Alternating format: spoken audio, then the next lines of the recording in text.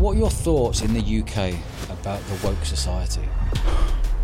Big question, man. I've made this point a few times and I'll say it again. I think that we have... Zuby. He's a rapper. Yeah. Host of Real Talk with Zuby podcast, the author of Strong Advice. Public speaker. Won the world championships in women's powerlifting. I identified as a woman whilst lifting the weight. Don't be a bigot. 2019, it popped. Yeah. Joe Rogan probably changed your life. Yeah, definitely. I've now at this point met a lot of, famous, prominent, successful people. Andrew Tate, Elon. Did he mention anything in that conversation, a topic you're like, my God, that has just sent me to another level? I love a lot of what Elon has done. I am genuinely concerned about Neuralink. How do you program ethics and morality into an AI? What if we had an ultimate AI and it decided we don't need people? There are thousands of people out there, possibly millions, who have a very, very distorted view of who I am. Why do you think that?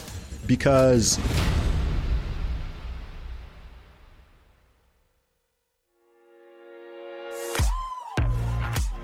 Welcome to the Eventful Lives podcast. I'm your host Dodge, and I'm the founder of Bournemouth Sevens, the world's largest sports and music festival. On this podcast, I speak to fascinating people who have all lived eventful lives. If you haven't already, do us a favour, press the follow button and check us out at Dodge Woodall on Instagram, TikTok and YouTube, where we've now had over 80 million views. Zuby has absolutely smashed America with appearances with Elon Musk, Andrew Tate and Joe Rogan. He talks about his viral video identifying as a woman breaking the deadlift world record. We delve into his unfiltered views on the woke society, being held up at gunpoint by British police, Elon's Neuralink and the worldwide drug problem. He's gained millions of followers and fans across the world over the last few years, and I've never done an episode more fascinating covering so many interesting topics. This is the eventful life of Zuby. Zuby, welcome to the show, mate. How's it going, Dodge? Happy to be here. Yeah, mate. Really looking forward to this one. We've known each other for quite a while, and it's lovely to have you back here in sunny Bournemouth. Yeah, absolutely. Happy to be back. We used to see each other in what used to be Fitness First. That's right. Queen's Park. I think that would have been over a decade ago now. Yeah. Over a decade ago, actually. Yeah. And I think that's where we first got chatting, and then eventually I got involved with Bournemouth Sevens Festival. And that's right. Yeah, we've been through... a lot. Yeah, a lot, actually. Yeah. A lot. Amazing. And you are smashing America. My God. Smashing the world. Smashing the world is unbelievable. Love watching your journey. But let's roll all the way back. Where did you grow up, and how did you end up smashing America? Okay, so I'll give the abbreviated version. So my name is Zuby, independent rapper, author, host of the Real Talk with Zuby podcast, public speaker, and coach. I work with a lot of different people. I was born in the UK, in Luton, to be precise, for anyone who's curious. I actually grew up in Saudi Arabia. I moved there when I was a baby at the age of 1. And I went to school there from preschool up until 5th grade. So 5th grade is about age 11. When I was 11 years old, I actually went to boarding school here in the UK. I went to a school in Surrey, and then I was in Bristol for 5 years. So during that whole period of my life, from 11 to 20, I was still living in Saudi Arabia, but I was going to school or university in the UK. So I was back and forth, traveling by myself internationally from the age of 11, flying back and forth between the two countries. And so anyone who's curious about my accent, which always confuses people, whether I'm in the UK or I'm in the US, people are confused. They're like, wait, is he British? Is he American? What is he? So I'm British, but I went to an American school for a while. I went to both the American and British school systems. So it's kind of mixed up. My family background is originally from Nigeria. Both my parents are originally from Nigeria. And after I did very well in school, aced my GCSEs and A-levels, got into Oxford University. I studied computer science, and that is also where I first started rapping. So I released my first album when I was in my second year of university. It was an independent album called Commercial Underground. So that was how I first got involved in the music world. So I used to go out on the weekends and sell my CDs on the street. I started out just doing it in Oxford. Then one summer, I think this would have been summer 2007, I started traveling to London, and I used to actually sell my CDs in Leicester Square, specifically Leicester Square, Piccadilly Circus area.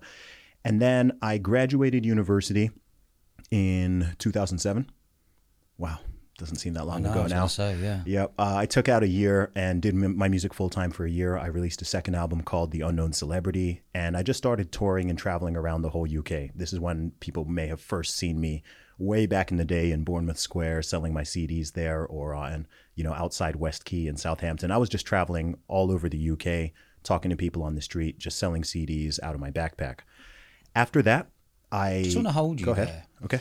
Because everyone who knew you from Bournemouth or around the area saw you every day on the streets, chatting to people, selling CDs, all in your mauve purple gear with Zuby, and people didn't really understand who you were and what you were doing. Yeah. Did you know something back then that other people didn't? Because you just mentioned there the unknown celebrity. Yeah. And we're talking 10 years ago. Did you more than 10. More than 10. But More did you than have 10. something in the back of your mind going, I'm going to be massive one day, watch this space? Absolutely. Yeah, this is 15 years ago. I released The Unknown Celebrity in 2008. Commercial Underground 2006, Unknown Celebrity 2008. And yeah, I mean, I would not have been able to... let me continue the story first of all, because it's important. So in 2008, I moved to London and I started working a corporate job. I used to actually be a management consultant. So I worked with one of the big consultancy firms for 3 years, 2008 to 2011. And then I was still doing my music stuff on the side. So I was juggling 2 careers at this point. And then I got to a point in 2011 where they were really starting to conflict with each other. And my progress in music was being limited by my corporate job, and all of my moonlighting as a rapper was starting to interfere with my quote unquote real job. And so at the beginning of 2011, I made a decision that by the end of that year, I was going to be a full-time rapper. And if I make a decision, I do it. I'm not someone who flip-flops on these kind of things. Like, I'm very committed to my decisions. So in September or October 2011, I handed my notice and I left that job. And that is when I became a full-time rapper. This is when I went like full steam with just being all over the country, doing independent tours, being out there in all the different city centers, talking to anyone who would listen, selling my CDs. That was how I made... Selling my CDs on the street was how I made my primary income from 2011 until 2014. In 2014, I graduated off the street and I started doing my pop-up shops. So you may have seen me in West Quay, in the Oracle in Reading, in Whiteley's in London, in some of the Into shopping centers around the country. So from 2014 to early 2019, January 2019, my primary source of income was still selling my CDs out there, but primarily in shopping centers. And I also I had my whole shop. So I'd also sell my t-shirts, my hats, my hoodies. I used to have my own line of headphones, all of that. So just full on grind mode, basically from 2011 up until early 2019. So that period then, when you were selling CDs, obviously CDs were getting washed out by then. Yeah. What was making you think, right, I'm going to earn a living out of making CDs? What was there was something behind just the CD and getting yourself out there? Yeah. So if you think about it, so when I released my very first album on CD, that was 2006. Okay. So the world has changed a lot since 2006, right? We're talking pre-iPhone. We're talking pre-streaming. We're talking pre-social.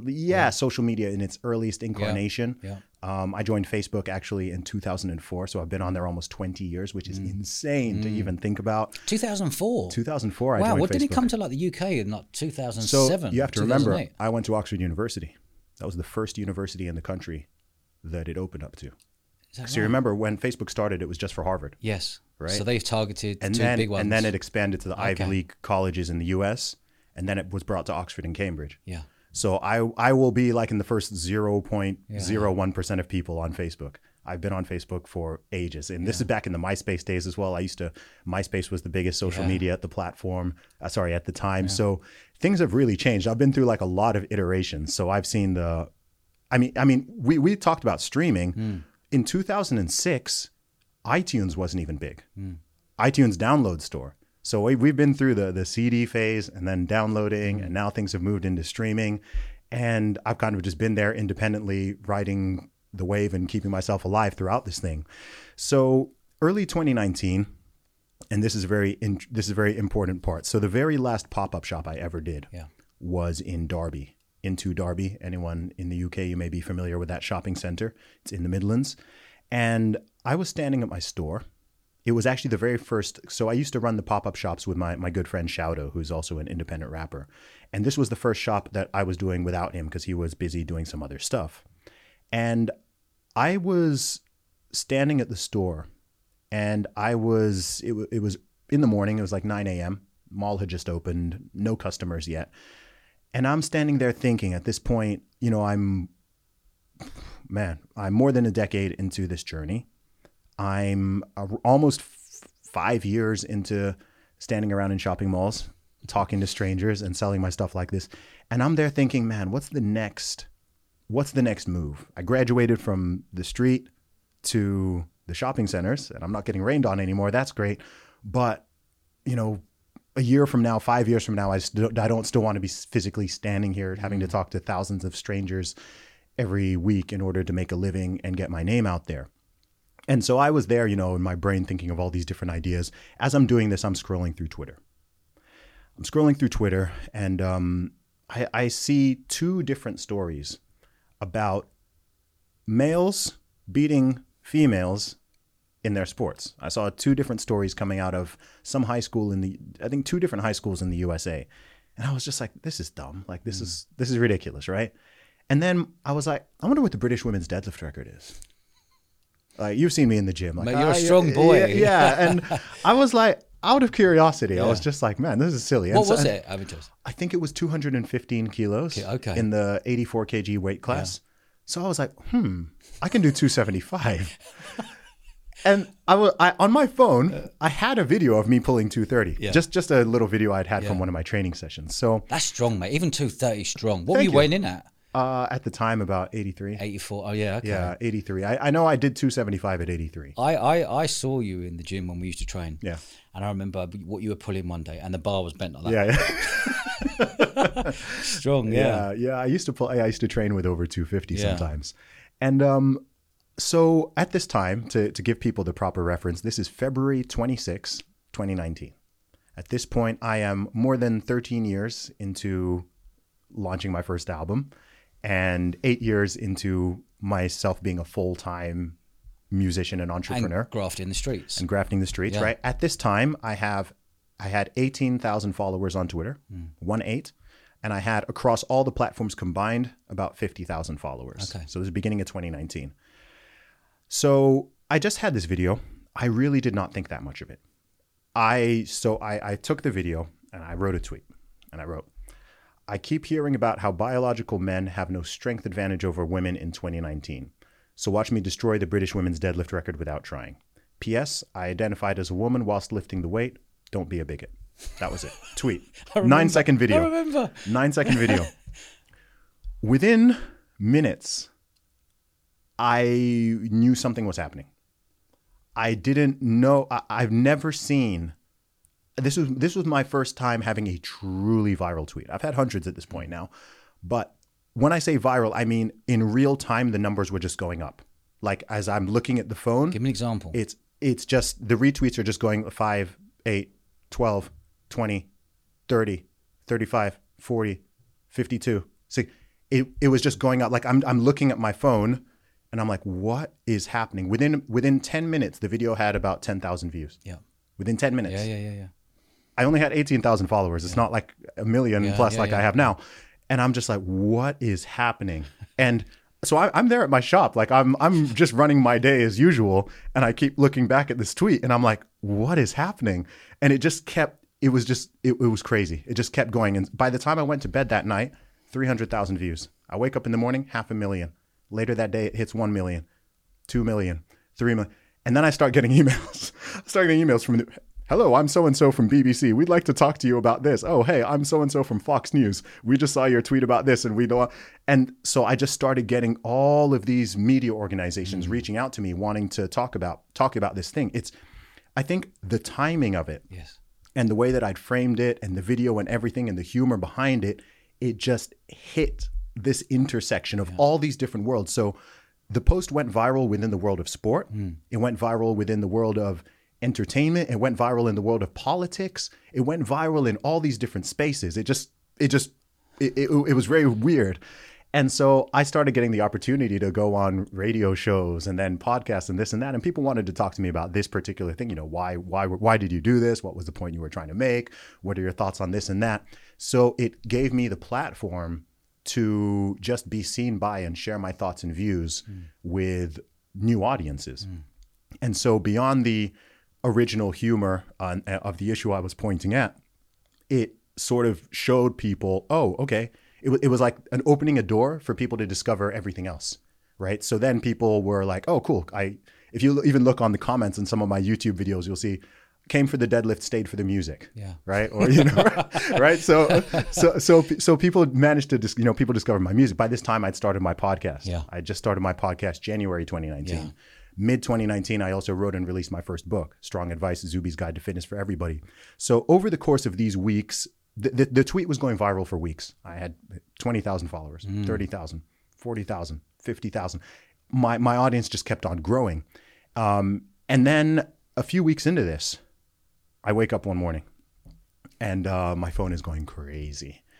And I just see Joe Rogan. I was like, what's going on? And someone's like, dude, Joe Rogan just mentioned you on his podcast. Like, it bigs you up massively as well, doesn't it? Yeah, he does. And remember, this is when his show was on YouTube as well, right? Before the Spotify exclusive. Yeah. So the clips used to actually have an even wider reach. Yeah. And so I'm like, what's going on? And so I go and I listen to his episode that had come out. And yeah, there's a 2-minute section with him and Brian Callen, and they're talking about it. And then he started following me on Twitter. And I was like, oh, wow, okay. And so I'm there suddenly chatting with Joe Rogan in the DMs. And then I just came on tons of people's radar. Piers Morgan did something on it. Tucker Carlson, like one of the most listened to people in the USA, did a segment on it on his show that used to be on Fox News. And so fast forward a few months, and I got invited to do Dave Rubin's show, The Rubin Report. He was in LA at the time. Joe Rogan was in LA at the time. Ben Shapiro and the Daily Wire were in LA at the time. So I knew I was going to be going to Los Angeles for the first time. And so I messaged Joe and I just said, hey, Dave's invited me to do his show. You know, I'd love to, if you'd be happy to, you know, it'd be an honor to be on your podcast. And he just wrote back, you know, F yeah. And I was just like, oh, wow. Okay. So now I've got the Rubin Report lined up. I've got the Joe Rogan Experience lined up. And so I flew out to LA in September. And I only thought I'd be in the States for a couple of weeks. I ended up staying 3 months. Wow. So I flew to LA first. I did those shows. And then the Daily Wire guys reached out and said, hey, Ben Shapiro wants to have you on a 1-hour Sunday special. And so now I'm sitting down with Ben Shapiro. And then this person reaches out and that person. And so I was in LA. Then I went to San Francisco, Dallas, Austin, DC, New York. I got invited to the White House. I got invited to the Pentagon. This is like you couldn't write this. You couldn't write it, could you? It was brilliant. It was crazy. Yeah. It was crazy. And you have to keep in mind as well. This is September, so this is September 2019. Yeah. So this is half a year after I've actually posted this deadlift thing. But that, like I said, that just opened the doors. It was sort of a catalyst for other people just to discover me as a speaker, as a musician, as an overall communicator, as someone who's just sharing his ideas and thoughts with the world. And honestly, I didn't know how valued that would be.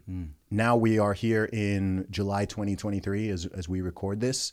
So several years later, and I've been quite astonished with everything I've done between then and now, just how much appetite and interest there is in me just sharing my honest perspectives on what I see in the world, what I see happening in society, in culture, my thoughts on mindset, my thoughts on just all these different things. I found myself in a lot of rooms with a lot of different people all over the world who on paper, it might seem like, you know, what do these people even have in common? Yeah. How is this person here? How's this person there? And it's been quite a wild ride, Dodge. And as you said, if I go back to those days of me selling my CDs on the street, I knew I would reach this level, but I didn't know it was going to happen this way. I always thought it was going to just be primarily through the vehicle of my music, because that was what I was so focused on. But, you know, as they say, God works in mysterious ways, and I've been able to use my voice to reach people through a range of different mediums, books, podcasts, on stage, music, whatever it is.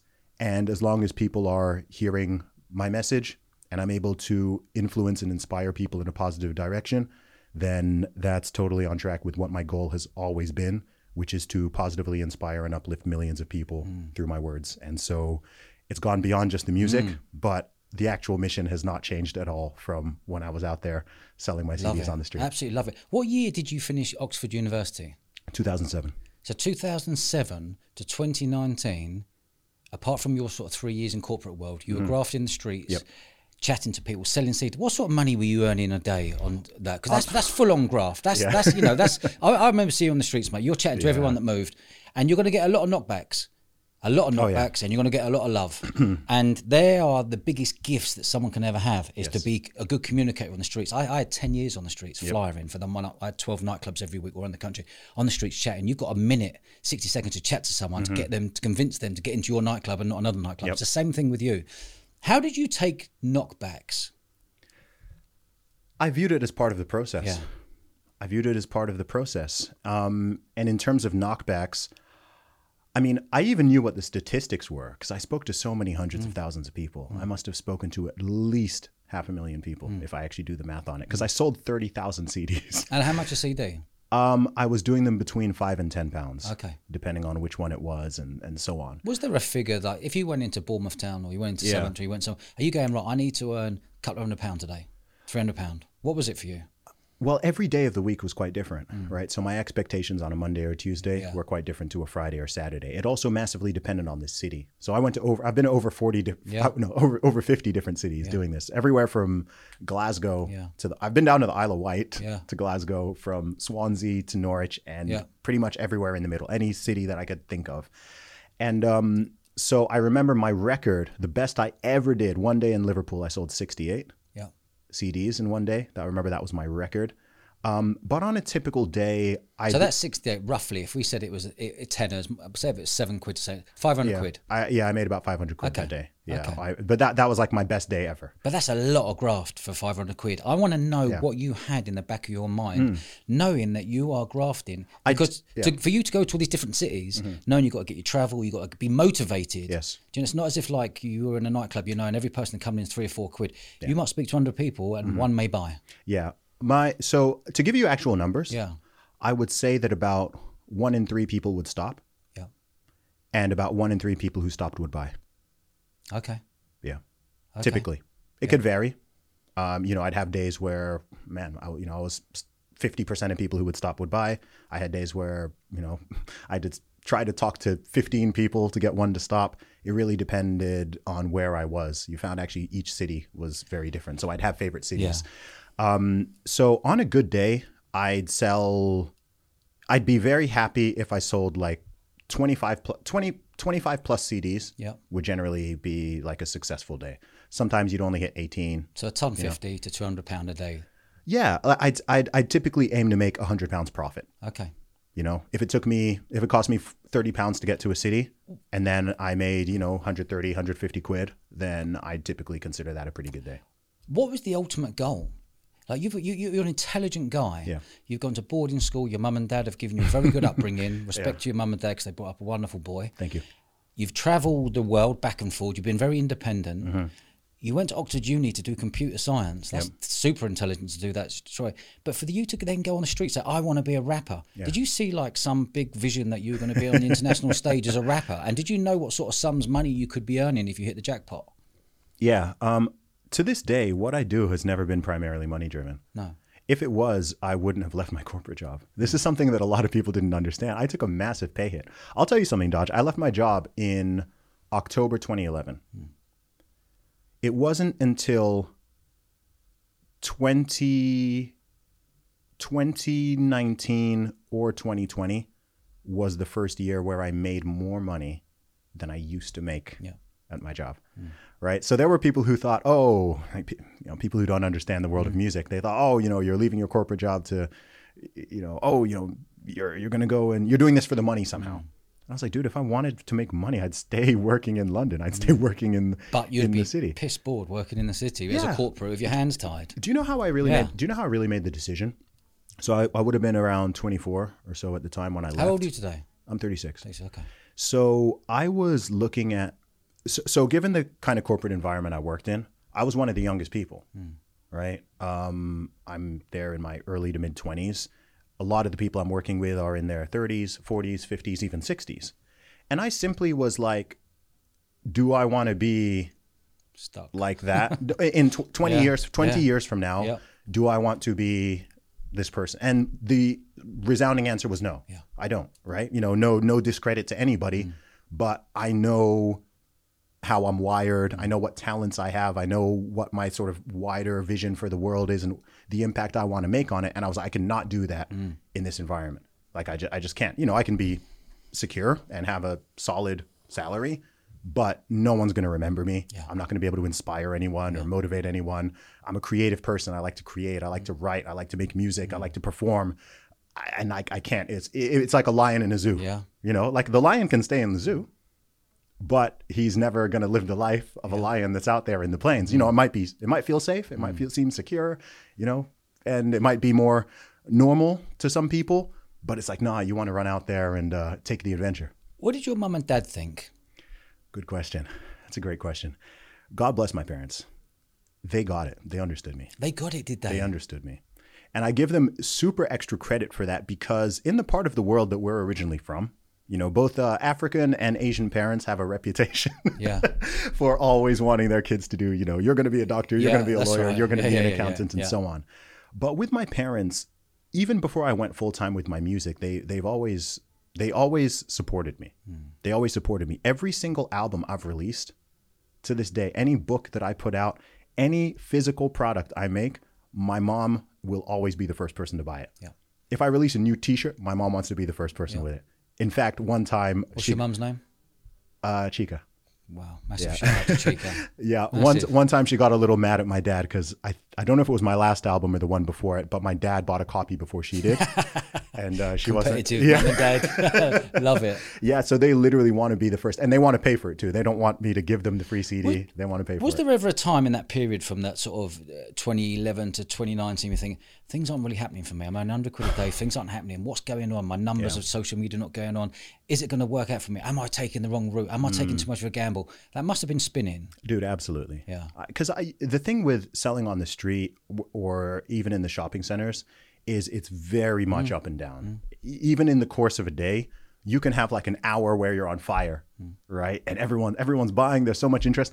And then you can have a 1 hour, 2 hour period where it's just dead. You're trying to talk to people. Every people are ignoring you. You just like, or it's raining or it's snowing. I mean, I used to sell my CD. The British weather's not great. Yeah, that's right. British weather is not great, right? And I'm 300 days of rain and snow. There's a little gap. I'll be there, because one of the busiest periods would be Christmas, of course, right? The run up to Christmas.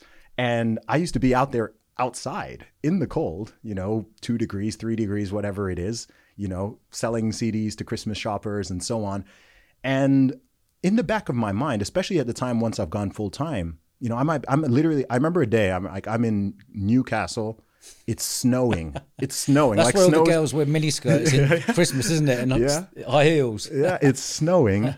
And it's a Tuesday. And, obviously not a lot of people are stopping and buying. And I'm like, man, a year before this time, I was sitting in a cushy desk in London, earning decent money, just like doing my job and being a normal person. And I'm like, what am I doing? You know what I mean? Like why am I putting myself through this? But in the back of my mind and in my heart and in my gut, I always knew that this is a necessary stepping stone for something much bigger. My aspiration was never, I'm going to be out here in the street in 20 years and I'm still going to be doing the same thing. No, but I'm so glad I went through that process also for so many reasons. So many reasons, because almost nobody has met 500,000 people, right? I talk to people now, and people are like, "Man, dude, how are you so good at communicating? How are you so good at speaking and getting your words across?" I'm like, "Dude, do you know how much I've practiced? Do you know how much I have talked? I've spent decades at this point just talking to people." Yeah. All sorts of people, different ages, to strangers as well. But what a delight. We've both spoken to hundreds of thousands of people, and we both now have our own podcast. Yes. Stream. Yeah, I love it. Yeah, same. I love people. And then good for you, another. Zuby. Thank you, man. Good Thank you. Yeah. And then another question I get asked a lot is, how do you deal with the hate? How do you deal with the pushback? Dude, do you know how many people have said no to me? Yeah. Do you know how many times I've been ignored? Yeah. Hundreds of thousands of people have ignored me or said no to me. Or, you know, even when you're out there, sometimes some people are nasty. Like some people will straight up put you down, you know, oh, go get a real job, man. Like, you know, what are you doing out here? And so. Did you ever bite? Did you ever bite when someone was rude to you on the street? Or did you bite your tongue, walk away, carry on with life? I think there were a couple times where I checked people, not in an aggressive manner, but you know, if someone went out of their way to be like unnecessarily rude or, you know, making a very unnecessary comment. I had ones which I just let slide, but then I had times where, you know, I wouldn't, you know, square up to someone and confront them or anything, but, you know, just kind of call them out on it. Ask them why. Yeah, call them out on it. And to be honest, most people, you know, I think sometimes people say something and they don't really realize what they're doing or saying. So actually, I had situations where people actually apologized. I had situations where someone said something and then they actually came back later in the day to apologize to me. Lovely. And we're like, yeah, actually, man, that's respect. I'm sorry about that. Yeah. Like I didn't, you know, I was, and I also understand, like people, you don't know what's going on with people out. Right? Anyone who walk into any city center, you see people walking around and busy. You don't know what's going on in their life. You don't. Maybe they've been fighting with their girlfriend. Yeah. Maybe they've just been fired. You don't know what's going on with people, right? Yeah. So I'd always offer people that grace of just like, okay, look, you know, sometimes someone might be a bit rude or a bit curt or whatever, but I don't know. Like they could have stuff going on in their life. They could be rushing to, I don't know. Right? I think you've been working in the quantum level. You've been working in the quantum level, probably not even realizing. In fact, you probably did realize it for all those years, knowing something was going to pop. 2019, it popped. Yeah. Joe Rogan probably changed your life. Yeah, definitely. Yeah, I mean, there have been so many. Look, I want to say thank you to everyone. Yeah. Literally everyone who bought one of my CDs on the street or in the shopping center, anyone who's been to a gig, bought a T-shirt, sent me a positive DM, supported in any way, you know, all the people we've got big platforms and have invited me on to be on their shows or whatever it is. I'm genuinely grateful for everyone who has supported me. And one thing I truly love about my journey is I know who they are. Yeah. You know what I mean? I actually love the fact that that I haven't just sort of popped up out of nowhere and kind of just blown up. Yeah, because someone has, you know, shoved millions of pounds into marketing me or whatever. It's been very slow and very organic. Yeah. So it's at the same time it's been very real, right? It's like cool. I've actually been able to meet so many of these people and, you know, thank people one by one constantly. My most commonly said phrase in any day, every single day for the past 15 years, thank you. Yeah. Thanks. DM, oh, Zuby, I love what you're doing. I love listening to your podcast. Thanks, man. I appreciate it. Thank you. Thanks. Thanks for sharing. Thank you. Same. I appreciate it. It's nice, constantly. Isn't it? I love, yeah. It's nice to be nice. Also nice to go out of your way to thank or leave a little voice note to random people who send you beautiful messages. Yeah. That takes a second. Yeah, all the time. But those seconds don't half add up when you've got loads of messages coming in. It all adds up, man. But, you know, one of the biggest changes I'd say in my life over the last couple of years has been it's completely inverted from the problem being not having enough opportunities to having too many and not being able. What do you say yes to? What do you say no to? You've got so many people wanting your attention from all over the world, all these directions. And you now have to be more judicious and careful about how you manage it all. But the problem used to be the complete opposite. I'm there trying to get people to pay attention to me. Hey, like, look, this is who I am. I'm Zuby. Here's what it is. And now it's like people are coming to you. Hey, can you do this for me? Hey, can you do this? I've got this show. Can you come on this? Can you do? And I'm like, man, but I do my best to never complain about it because I'm like, hey, this is what I was working for all those years. Yeah. This is what I wanted. Have you got a team or is it just you? To this day,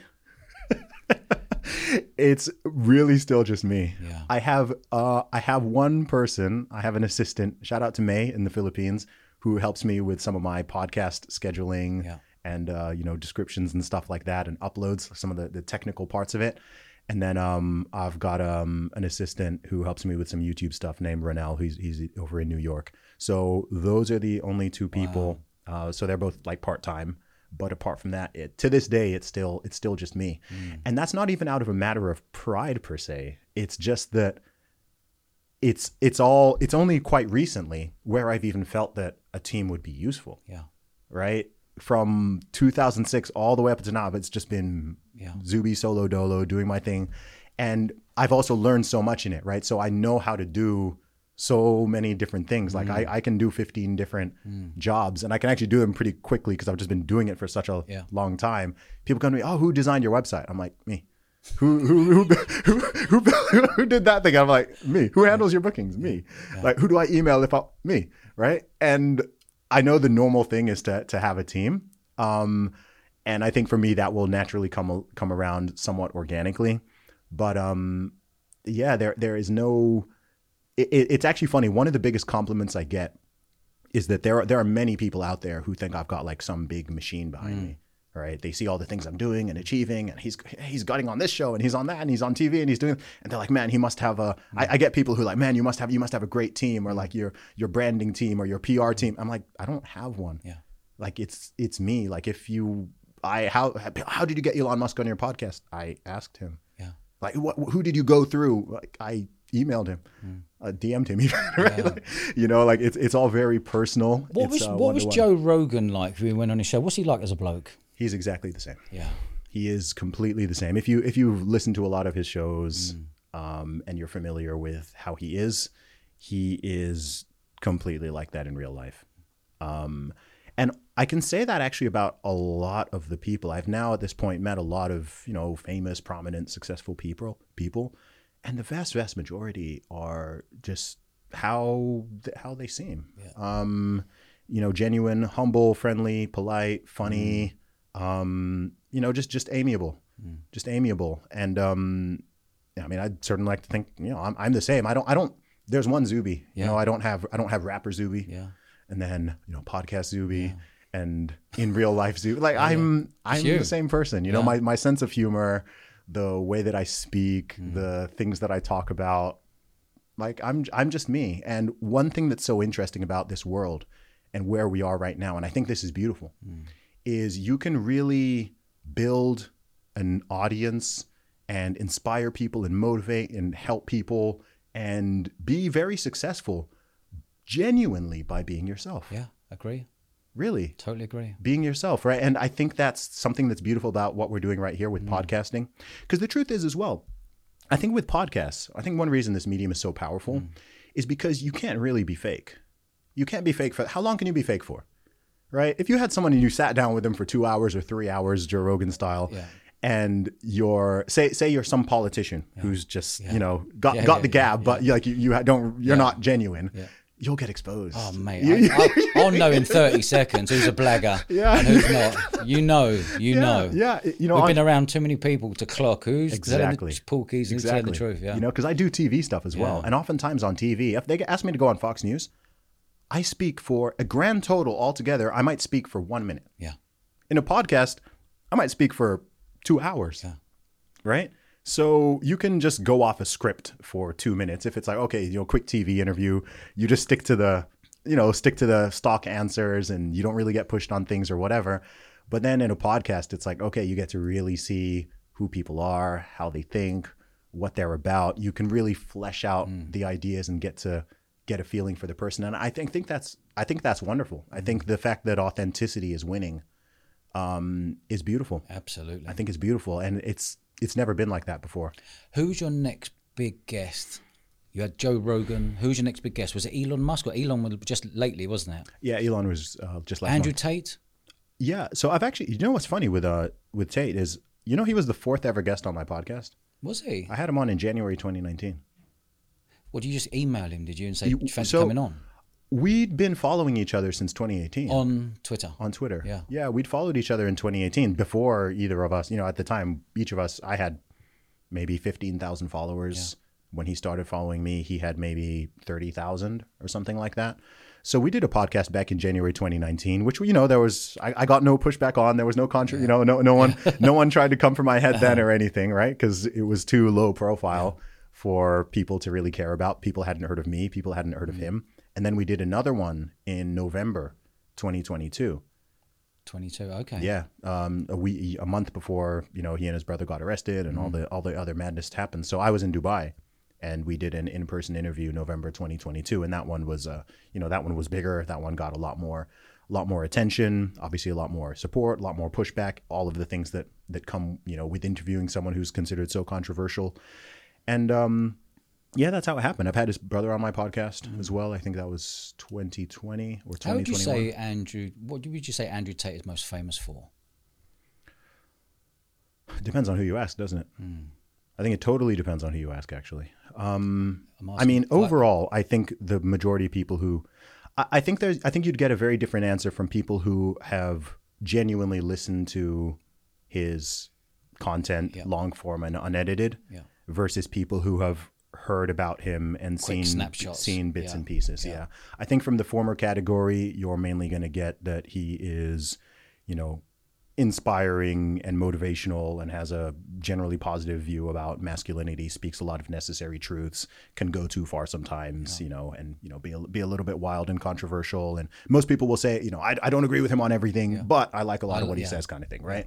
That'll be the typical answer. But then I think if you get people who are running more off second or third hand information, the view will typically be a lot more negative. It'll be much closer to the way that the media has tried to frame him, and talking about the current ongoing criminal charges and things like that. And it'll be snapshots and highlights of literally the worst things he's ever said over the past 7 or 8 years, which I think is going to naturally going to paint a biased picture. I think he's a complicated person.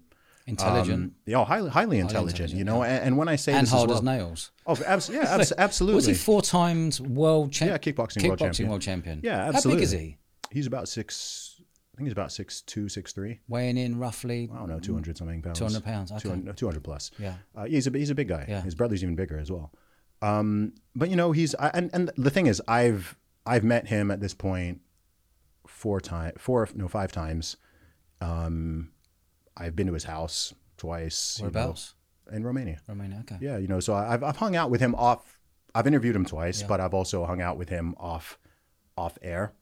So I get a lot of, I'm constantly dealing. It's actually interesting because in the past, as I said, like we followed each other since 2018, and from 2018 to early 2022, that was never a problem, right? Like it was fine, whatever. And then when the massive cancellation of him happened, and then of course, months down the line, about 6 months later, the arrest and the jail time and so on. I think anyone who knows him or is associated with him in any way, people want to get your take, and they want to find out, again, what's he like in real life? What about this? What about that? What are your thoughts on this and that?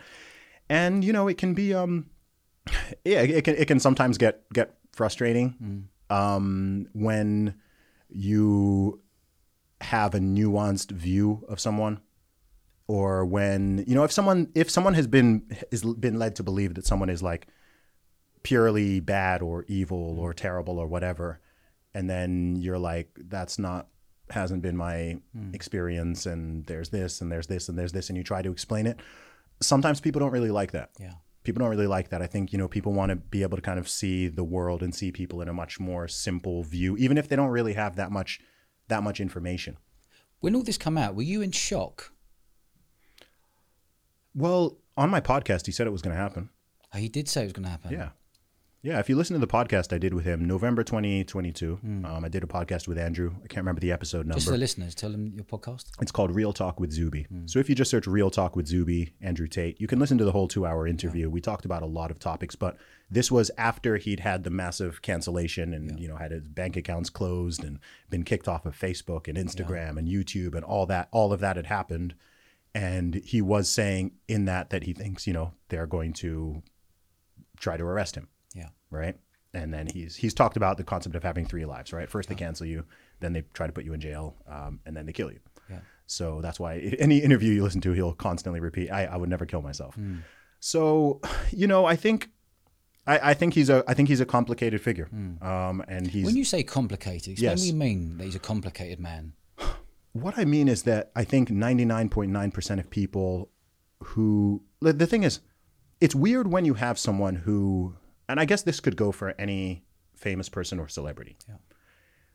When people can only act on the information and form conclusions about what they know and hear and see. If they don't personally know you, right? If someone has never personally met me, they can listen to my podcasts, they can see my tweets, they can see my social media posts, they can watch my videos, they can even listen to my music, and they can form a picture of, do I like or dislike this person? Do I agree or do I disagree with them? And some people have an accurate picture. And the more of me that you listen to, and the more you hear me explain my ideas and talk and so on at length, you'll get a more accurate picture of what that is, right? And the less bias of a framing you have. If you just take a snapshot, I'm sure of the hundreds of hours of podcasts and things I've done, I'm sure someone can find could snip some stuff out or find some of my most controversial tweets that I've ever put out over the past 14 years, and someone can paint a picture of, this guy is some type of bigot, or he hates this people, or he's this or he's that, and there's thousands of people out there. There are thousands of people. I'm fully aware there are thousands of people out there, possibly millions, who have a very, very distorted view of who I am. Why do you think that? Because they might see, what I did with the deadlift thing. Yeah. And then some of my explanations, and he's transphobic. Right. Oh, he hates trans people. That's what they'll say. Oh, he hates trans people. And then they'll extend that further. Oh, he hates LGBT, he hates the whole thing, right? Or, they'll listen to a podcast I did where someone asked me about, something about differences between men and women, or what. He's a misogynist as well now. Yeah. They'll hear me say that I think white privilege is a nonsense concept, or they'll hear me say that, I was on GB News the other day and I was being asked about racism in the UK. And I said that in a much longer answer, I said that I believe the UK is one of the least racist countries in the entire world. Is that right? Yeah. That's your belief? Okay. Absolutely. What are we comparing to? I mean, yes.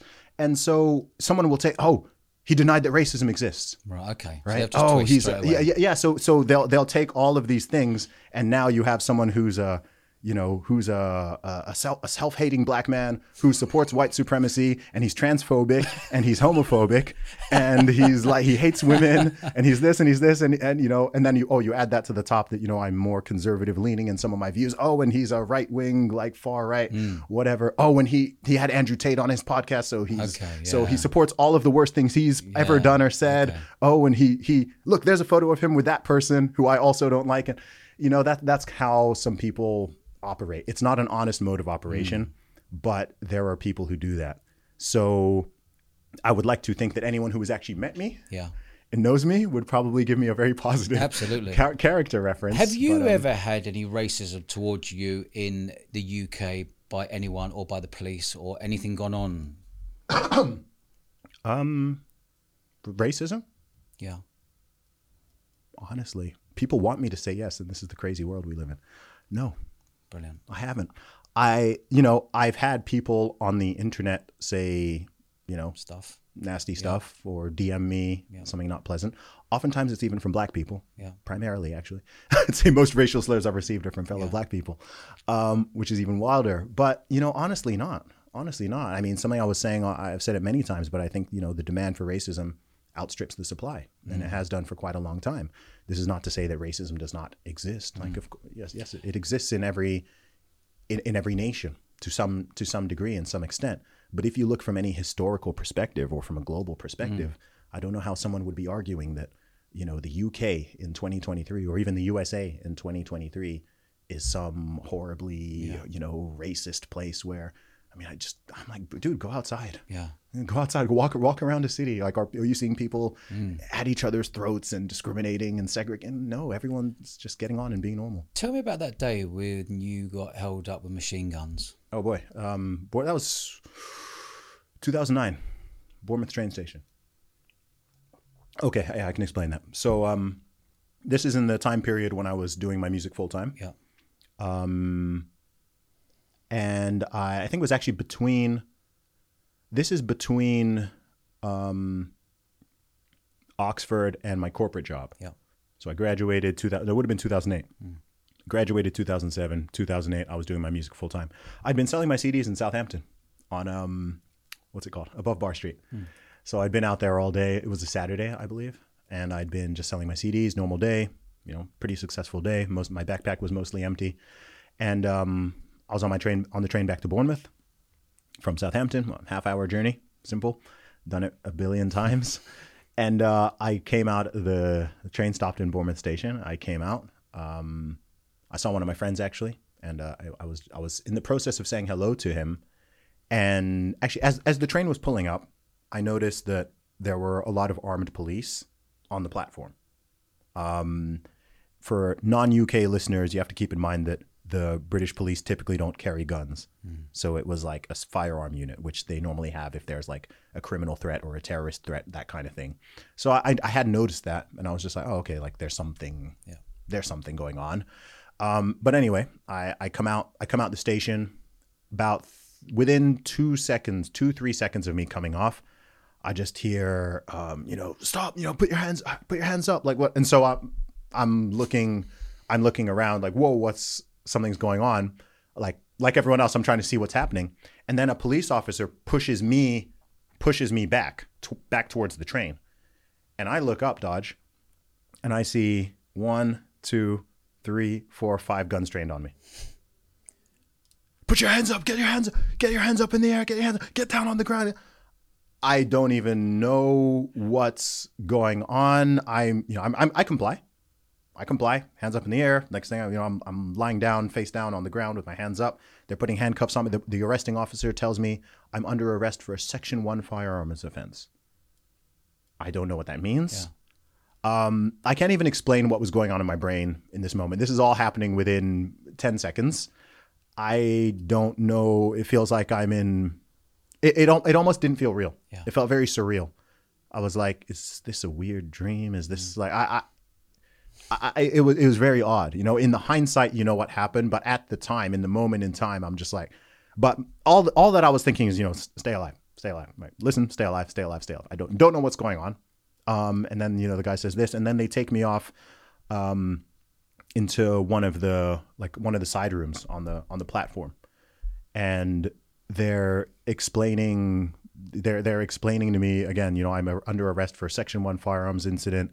They say something about Basingstoke, and I'm just confused. I'm standing there in handcuffs, 3-4 police officers there. They search you, make sure I don't have, because they obviously think I have some gun on me or something. And I'm really just confused. And then they started asking me a couple questions. They said something about a firearm incident in Basingstoke. I haven't been to Basingstoke. I've been in Southampton. Obviously, I haven't. Been running around with a gun.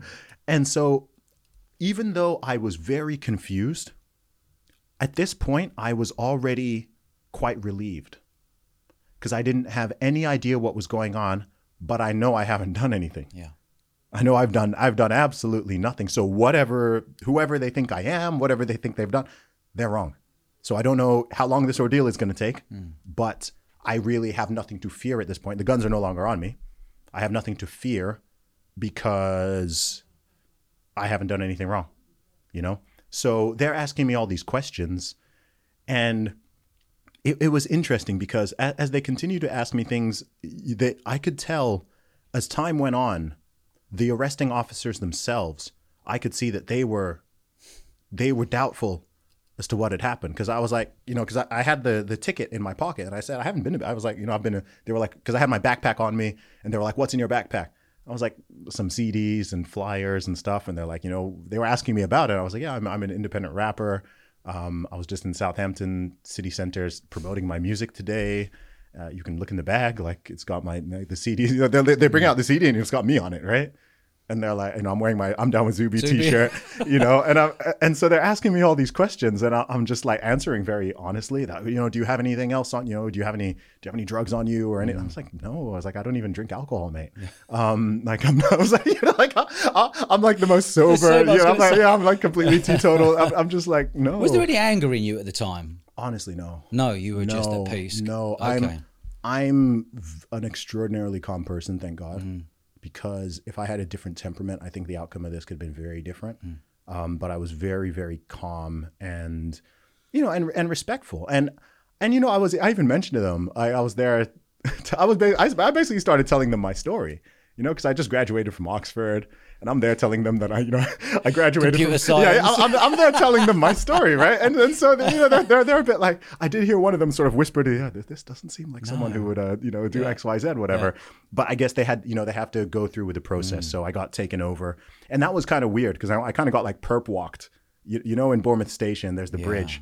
So I had to go from over the bridge onto the other side. So, the station's quite busy. Yeah. It's 7 p.m. or so. Yeah. And I'm there in handcuffs surrounded by police officers, and people are, looking like, whoa, like, who is this guy kind of thing? Like, what's happened? So that bit was, was a little bit embarrassing because I'm like, I don't want people to see me like this. Yeah. Like, I haven't done anything. And then I got put in the police car. They drove me to Bournemouth police station. And, I was standing there. They asked me my name and so on. And I'm standing there, still in the handcuffs. And then, within 10 minutes, someone comes out and is just like, I'm so sorry. We got the wrong guy. We got the wrong person. So, they apologized. They offered to drive me back home. I actually said, take me back to the station because I had my van parked there. They're like, are you sure? Like, I was like, yeah, just take me back to the station. Like, I'll drive back home. But then I got back home and I opened the door and I just told my mom and dad were there. And I was just like, you guys are not going to believe what just happened. And they were like, especially my mom is, more, she, these things upset her more than they upset me. Me even talking about it on this podcast, if she heard it, this would upset her more than it upsets me. And then, the police came around the house to, explain, sit down with me and my parents and, explain what happened and this and that. And then it opened. The next few months were kind of weird because, it opened a big investigation into it. There were 2 points of weirdness, the incident itself, but then someone had taken a photo of it, like when it had happened. So the following day, I don't know if they still have it, but the Metro newspaper, with the free one in London, which they gave it. That photo of me was on the front cover the following day. You're joking, man. No. On the front cover, the free newspaper in London. They say all press is good press, but not that. I guess. So there's literally a photo of me there, but I hadn't been identified at this point by the time they published the paper. So all my friends in London are like, because like some of them have heard about this, and they're like, dude, like what's going on, And then the following day, I was on the front cover of the Metro again, but it was my face, right? Because by this point they've put 2 and 2 together and worked out who I am. And saying what? Saying. Misidentity, or were they saying? Yes, it said something like Oxford University graduates. I don't remember the A-star graduate Oxford. Yeah, so honestly, I'm so glad that I have like such a clean sheet in history, right? Because at that time, if there had been some dirt on me or something, it would have come out then. So it was weird because then there was this media thing, outside the house. There were media vans. BBC, ITV, like they all wanted to interview me, talk to me. And it was also really weird because, I wanted to, again, I'd been spending all these years trying to court attention, right? I'd tried to get the BBC to cover my music. I tried to get these people to like, hey, like, I'm doing some cool stuff. Like, you should check this out. And then the only thing they now want to talk about is, tell us the story about this, tell us the story about that. And, and I think I did one interview. I did the one show. And I declined most of the rest of them. There were people also pushing me like, yeah, you should do this. You should do this.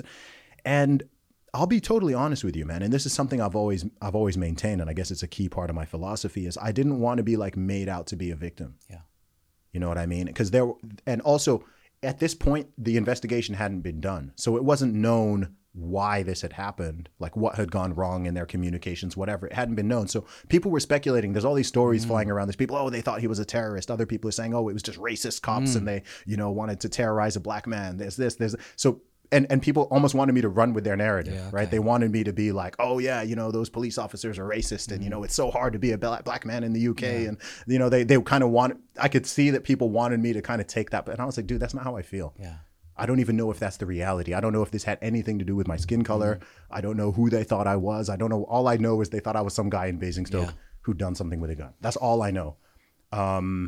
So yeah, I wrote a song about it called Divided We Stand. But apart from that, it's one of those things that, I didn't really like talk about all that much once the thing had calmed down. Like I said, there were.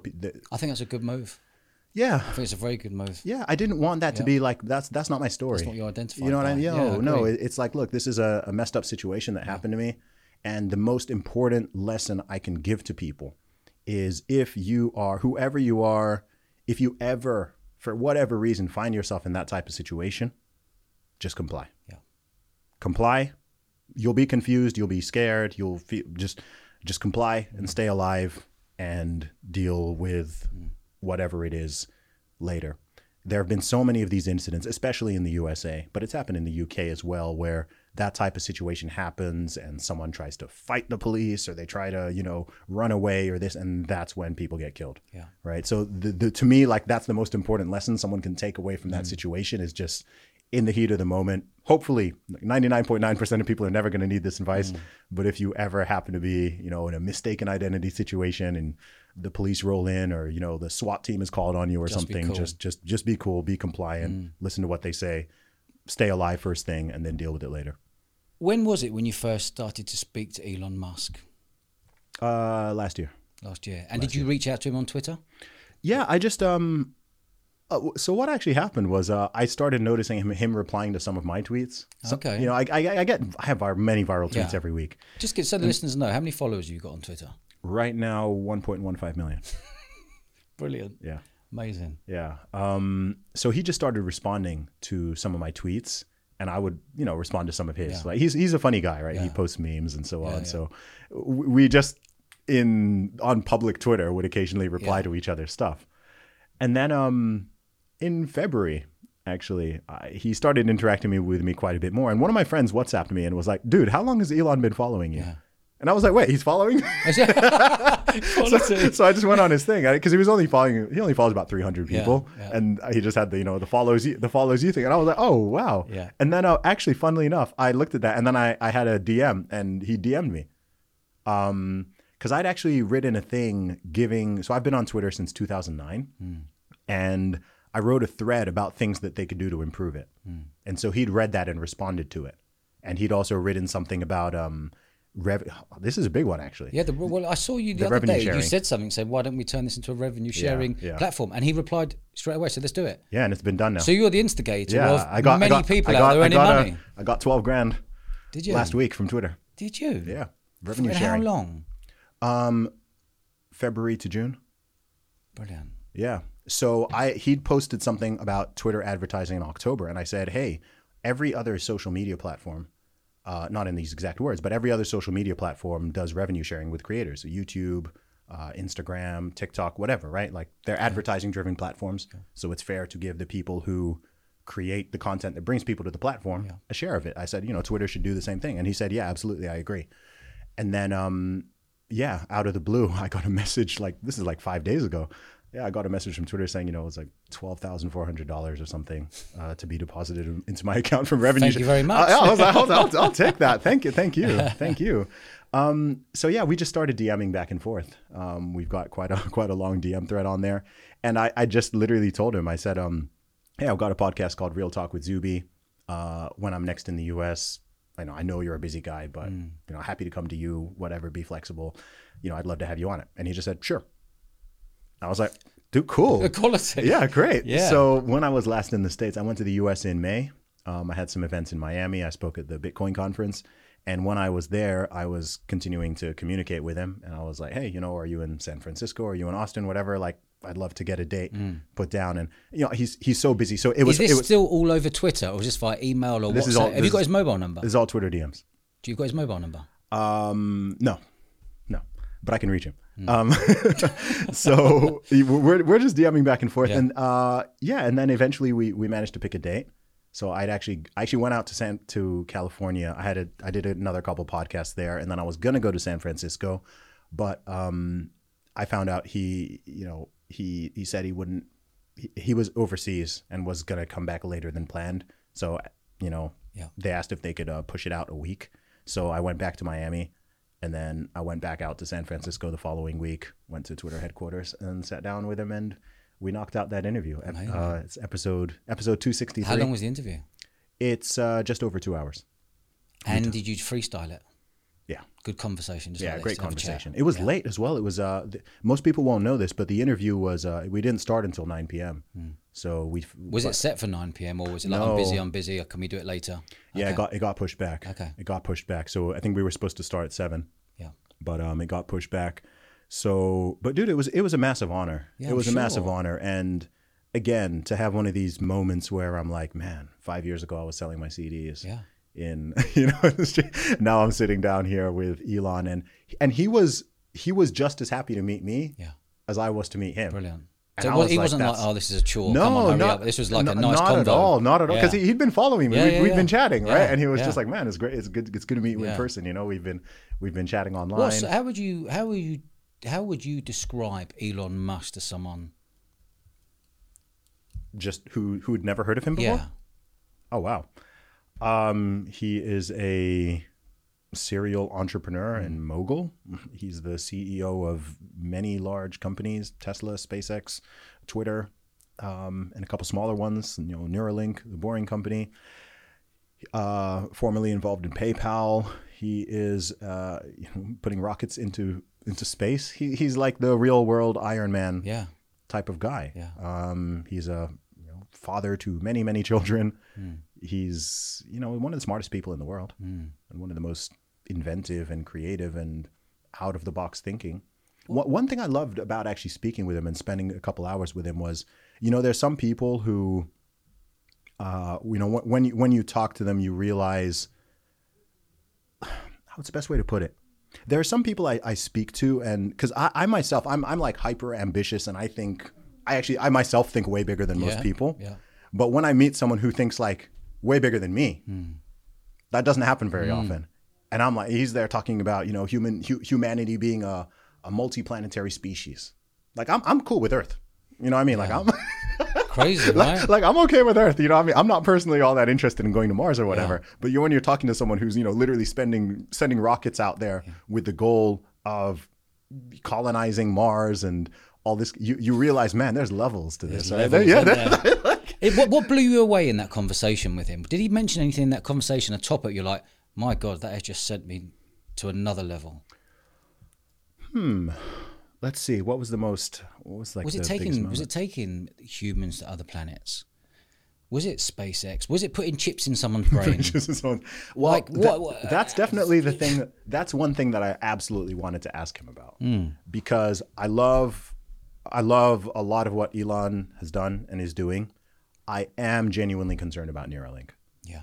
I do think that is I think the first couple iterations of it will be mostly positive, right? If the goal is to help blind people to see, help paralyzed people to walk and so on, it's kind of hard to be against that.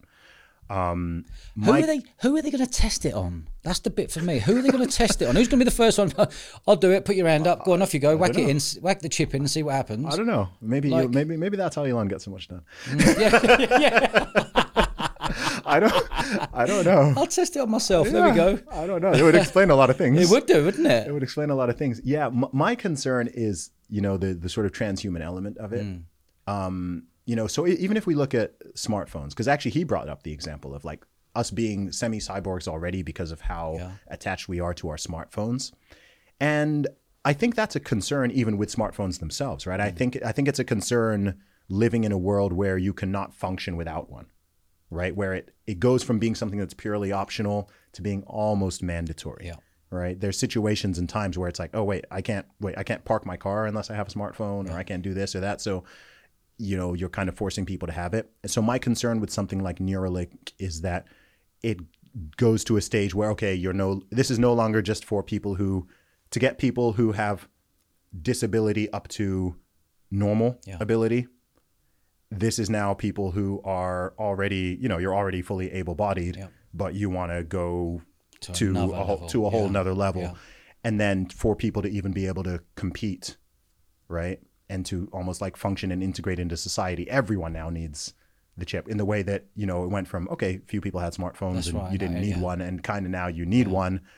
It could be that, okay, this thing all starts out fine, and then a couple decades down the line, if you don't have this chip in your brain, you're just falling behind. Yeah. And that is I have a lot of concerns about that on a lot of different levels. I also, I don't know, man. I think I love technology for the most part, but I think it's very important that that technology serves us rather than human beings exist to serve the technology. Do you think technology is taking over humans at the moment? I do think so. I think it's concerning, right? I think that most people's smartphones control them more than they control their smartphones. I think if we're being totally honest, to be brutally honest, almost every single adult is somewhat addicted to their smartphone. Agree. Are you addicted? To some degree, yeah. Yeah, same. Yeah, to some degree. And I'm conscious of it. I'm conscious of it, Yeah. same. But I'm not an addictive personality. But I believe now I'm realising that I'm constantly looking.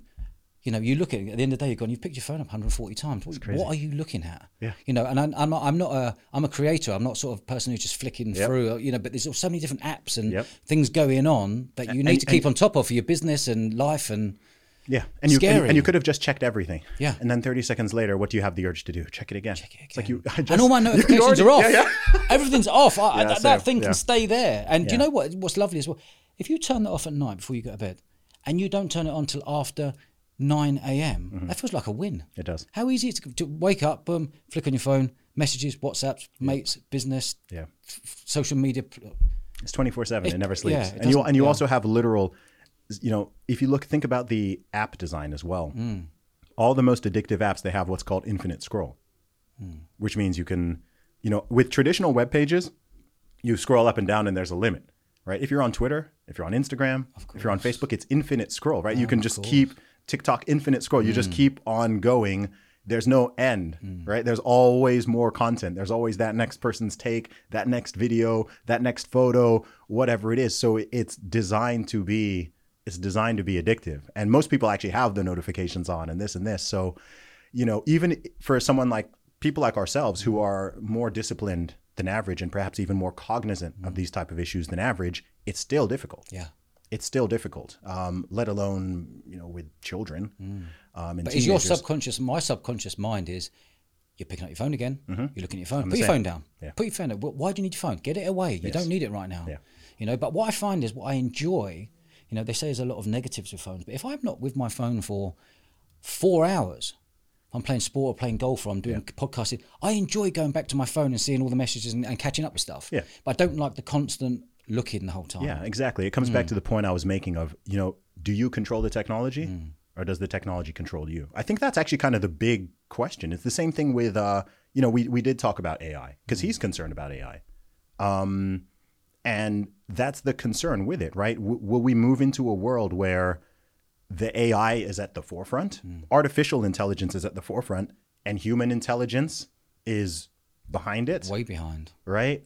That's a concern for me, right? If AI is a tool that we use, that's cool, right? If the tool is now using us, I guess his biggest concern is, if it got to that level, then what if the AI were programmed to... how do you program ethics in AI and morality into an AI, right? What if we had an ultimate AI and it decided we don't need people, right? But I think it's going that way. I've got a prime example. I've got a girl in the office there. She just worked on AI and she said, my job's redundant. It's concerning. She's done that. She'd come in and said, my job is redundant. Yeah. I can't say, well, see you later. I've actually moved her to another one of our businesses, moved her across, but she was honest to say, it's all there. You don't need. You don't need me. You don't need spending 30 odd grand on me. Yeah, that is scary. It is scary because people compare it to other technologies, and I don't think they're really thinking it through. Because people are like, oh well, people said that about cars. People said that about this. I'm like, a car and AI, like the jump, is so much more significant, right? A car, yes, it helps you get to A to B faster and easier, but a car doesn't replace. You and replace so many potential jobs and things that human beings have done because you have to remember, we don't just work for money, right? Work also provides a sense of purpose, a sense of meaning, a sense of earning, community. Yeah. Also earning. I think there's something very important about working for money versus just being given money, right? There's a difference between someone who wins 10 million pounds in a lottery and someone who built a business or invested and did stuff to earn 10 million. Taking the risk. Taking the risk, Taking yes. the risk and enjoying the process and going through the ups and downs and the fear and the pressures. Yeah. If I was given £1 million, that wouldn't make me happy. No, and you also wouldn't value it in the same way. You'll value the £1 million you worked for more than the £1 million you were given. It's the same £1 million, but it's not. And there'd be hundreds and thousands of people listening to this going, God, if I was given £1 million, I'd be happy. But most lottery winners go broke. They go broke. Who's the lottery winner who bought all the cars and motorbikes? And do you remember that lottery winner? I think there's a lot of them. Yeah, you are right. There's a lot. Can't remember his name. He basically bought motorbikes, cars, houses. He did the whole lot of all his mates, partied hard, and just lost it within a year. Yeah, it's very common, and that's because you don't value. If you don't work for something at all, it's quite hard to value it. Not in all situations, right? There are things we don't, things that are less material in that sense. But I don't know. That's my wider concern. That is. I just think that right now. And look, I understand you can't really like slow down or stop technology or whatever in many ways. Too quickly, Zuby. Yeah, but there's a level where I just don't think that most people have paused. Okay, so say what happened with that employee of yours. Yeah. What about when another 5 billion people have that realization, that moment of like, wait, this could replace me. Yeah. And I think that's going to happen. That's where we're going. And I just don't think it's being talked, like all these other things are being talked about and discussed, and people the climate, the economy, the politics, this, like people are about all that. I'm like, yo, what about this thing? Like this in the next 2-3 years? Do you know when it really freaked me out? Go on. Have you heard it doing like the AI music that sounds exactly like Jay-Z or Kanye West or like, as I'm a Jay-Z fan, I'm a Kanye fan. I was like, this sounds exactly like him. Because 5 years ago, I did not think that was going to happen. Because I'd heard about AI music, but it was all like electronic music, right? No lyrics, no voices. It was like, okay, a computer can kind of produce these beats. But I'm like hip hop, like they've got like the rap. I'm just like, okay, this is crazy. Like this is crazy. When you're seeing some of the images now, even in the past year, it's changed so much, right? It's gone from, okay, you can see that's an AI generated image. Now you're getting like photo quality stuff where you can't know really the difference. You just wouldn't know the difference. And I'm just like, okay, it's cool in a way, but I'm also like, that's also concerning. Like if you think about the potential implications of that, what does this mean for copyright law? What does this mean for people's privacy? Can someone just like take you and take your voice and start like putting you in things that you're not in and making you say things you never said? Like all of that stuff. I'm like, wait, are people thinking about this? Like that's the part that I find. It's happening. Do you know what I'm really scared about is taking cash out of society. Yes. How do our kids know the value of money? How do you know the value of money as you're growing up? I grew up with, my dad walked around with £1 in his pocket. He always did in the 80s and 90s. That's what he did. He was a bodybuilder. He was a big lump. We lived above pubs and that was his world. And so we'd always count money as quick as possible. And that would be our thing growing up. See how quickly you can count £1 versus him. You've taken that out of the equation now. Everyone's now just doing this. They're going into shops. Beep, beep. You don't know whether how much you're spending. Beep, beep, beep, beep. Our festival's been cash. Well, my whole nightclub world's been cash for the last 25 years. That's all I've done is throw parties and festivals and nightclubs, It's always been cash. Last year it was 95% card, 5% cash. Wow. It's completely flipped. No one's got cash on them anymore. Wow. 95.5, that's interesting. 95.5. Yeah. And it's been 100% cash for all these years. It's gone 95.5 where people are actually going up to the bar now and spending £200. And that was accelerated in the 2020 to 2022 period. But also the scary thing is people are spending more without realising how much they're spending. Because if you take £100 out to go to a festival for the bar and it's an hour to go, you're going, well, I've got 20 quid left. I want to get a cab home, have a pizza and I'm off skis. Here now, you're at the bar just going, who wants a beer? Yeah. Get all your mates around, bam. Beep. Do another 100 quid on that. Beep. Yeah. Do you know something which is that... put even people in more debt. Yeah. Which has that knock-on effect of the anxiety and everything else that goes with it. And yeah, it's difficult, man. This is where people can become slaves to convenience, right? Because the argument is typically, cash it's inconvenient. You have to count the change. You have to walk around with stuff. Cash is jingling king, in your and it pockets always and so will on. be. Yeah, no, it's going. I'm with you. Yeah. I'm with you. I think, and I'll be honest. as a musician, I felt this much earlier, right? I like CDs. I like physical media. Yeah. Right? I think them coming back round, hopefully. Hopefully. LPs, Hopefully. CDs, who knows? Vinyl had a little bit of a resurgence, but nothing compared to what, CDs were like. And, there's something nice about a physical book, physical products. There is, look, my greatest concern might be in terms of all this area is human beings losing their humanity. That's really, if I could sum it up in a sentence, that's kind of what concerns me. I like technology. I think it's amazing. We can have this conversation and we can, thousands of people out there can listen to it and we can do all these things. But I think it's so important that this is not lost. I don't want to live in a future, or my children or grandchildren live in a future where, they're strapped in something with some headset strapped to they're in some vat, right? Yeah. And they're living in some VR world, and it's just like that. I'm just like, I don't want that to be the future of humanity. Like, let's have technology and let's use technology to make our life better in various ways. But it's so important to not lose this people, right here. Conversations, good people, good chats. Yeah. I think it's going that way, though. It just explains to the listener what AI is. Artificial intelligence. Man, as a computer science, I should have like a perfect description of this. Talk to it as if you're talking to me as a 10-year-old. Okay. Artificial intelligence is a computer program or set of computer programs that can mimic various forms of human intelligence. Problem solving, pattern resolution, and more advanced levels, creativity. I'd say, something like a search engine can use AI to help determine what people might be searching for and how it should be ordered.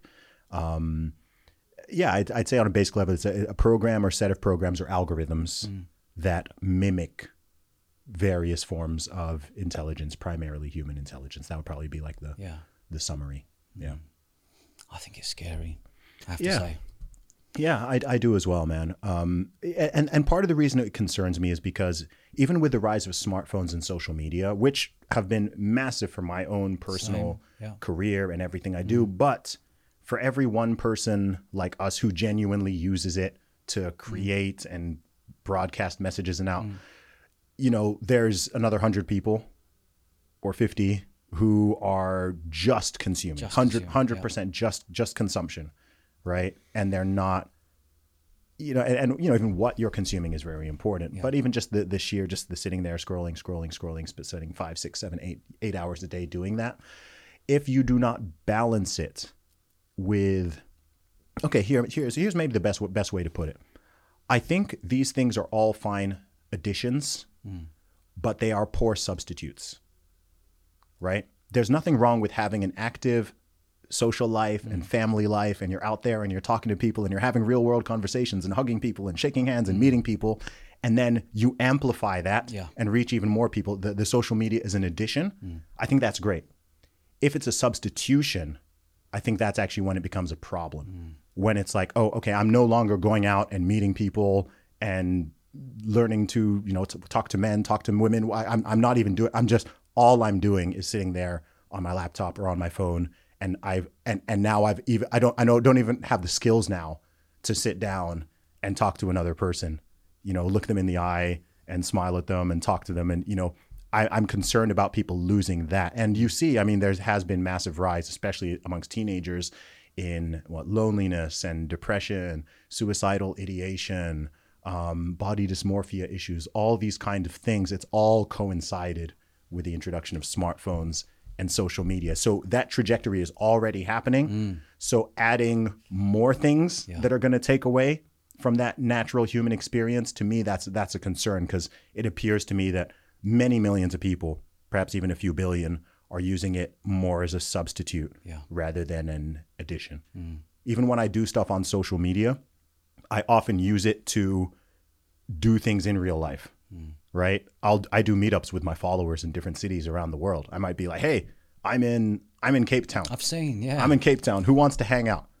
And what sort of response you get from that? Amazing. Is it? I love the meetups. Give me an example. Man. I love that. Oh wow. Give me an example. I've done a bunch, man. I've done probably about 20 different meetups now. in multiple cities and countries. So will you just whack it out on Twitter and go, hey, I'm in Austin. Yeah. Come and meet me 7 o'clock and I'll be in this bar. More the merrier. What I'll do, I'll say, I'm gonna do a meetup in Austin this Saturday. If you're interested in hanging out, send me a DM, and I might get 200 people. 200 people. Like the Pied Piper. Yeah. Love it. And it's so funny how it started. The first ever one I did was in that first trip to California in 2019. I was in San Francisco, actually. First time ever in the city. It was like 5 p.m. on a Saturday. And I tweeted, I'm in San Francisco and does anyone want to get dinner? And then, maybe 10 people messaged me. And then within 3 hours, I was out at dinner with like 7 people, seven of my Twitter followers. Amazing. Right? And we had a wonderful conversation. Everyone got on well. It was really fun. And then I was like that was the spark. And I was like, oh, that's interesting. So when I was, I did the same thing in Dallas. I did the same thing in New York. And they started getting bigger, so the biggest one I've ever done, I've done a couple with, 100 plus people. It got to a point How'd where you get to a restaurant? Can I have a table for 100, please, mate? Dude, in New York in 2021, I did 2 on the same day. I did one in Central Park. There were so many people that wanted to come. Actually, the biggest feedback was in New York and LA. Wow. Which is quite interesting. In both of those cities, several hundred people got in touch. Like, it took me actually days to organize the thing, because I was like, oh my gosh, like it was easy when a dozen people want to hang out, and I'm like, oh gosh, how do I even handle this? So we did one in the daytime in Central Park, and then one of my followers owned a restaurant in Brooklyn, and he's like, yo, do it in my restaurant. I'll give you the whole restaurant. So we went from Central Park, and then we had a dinner, like a whole Italian restaurant. Brilliant.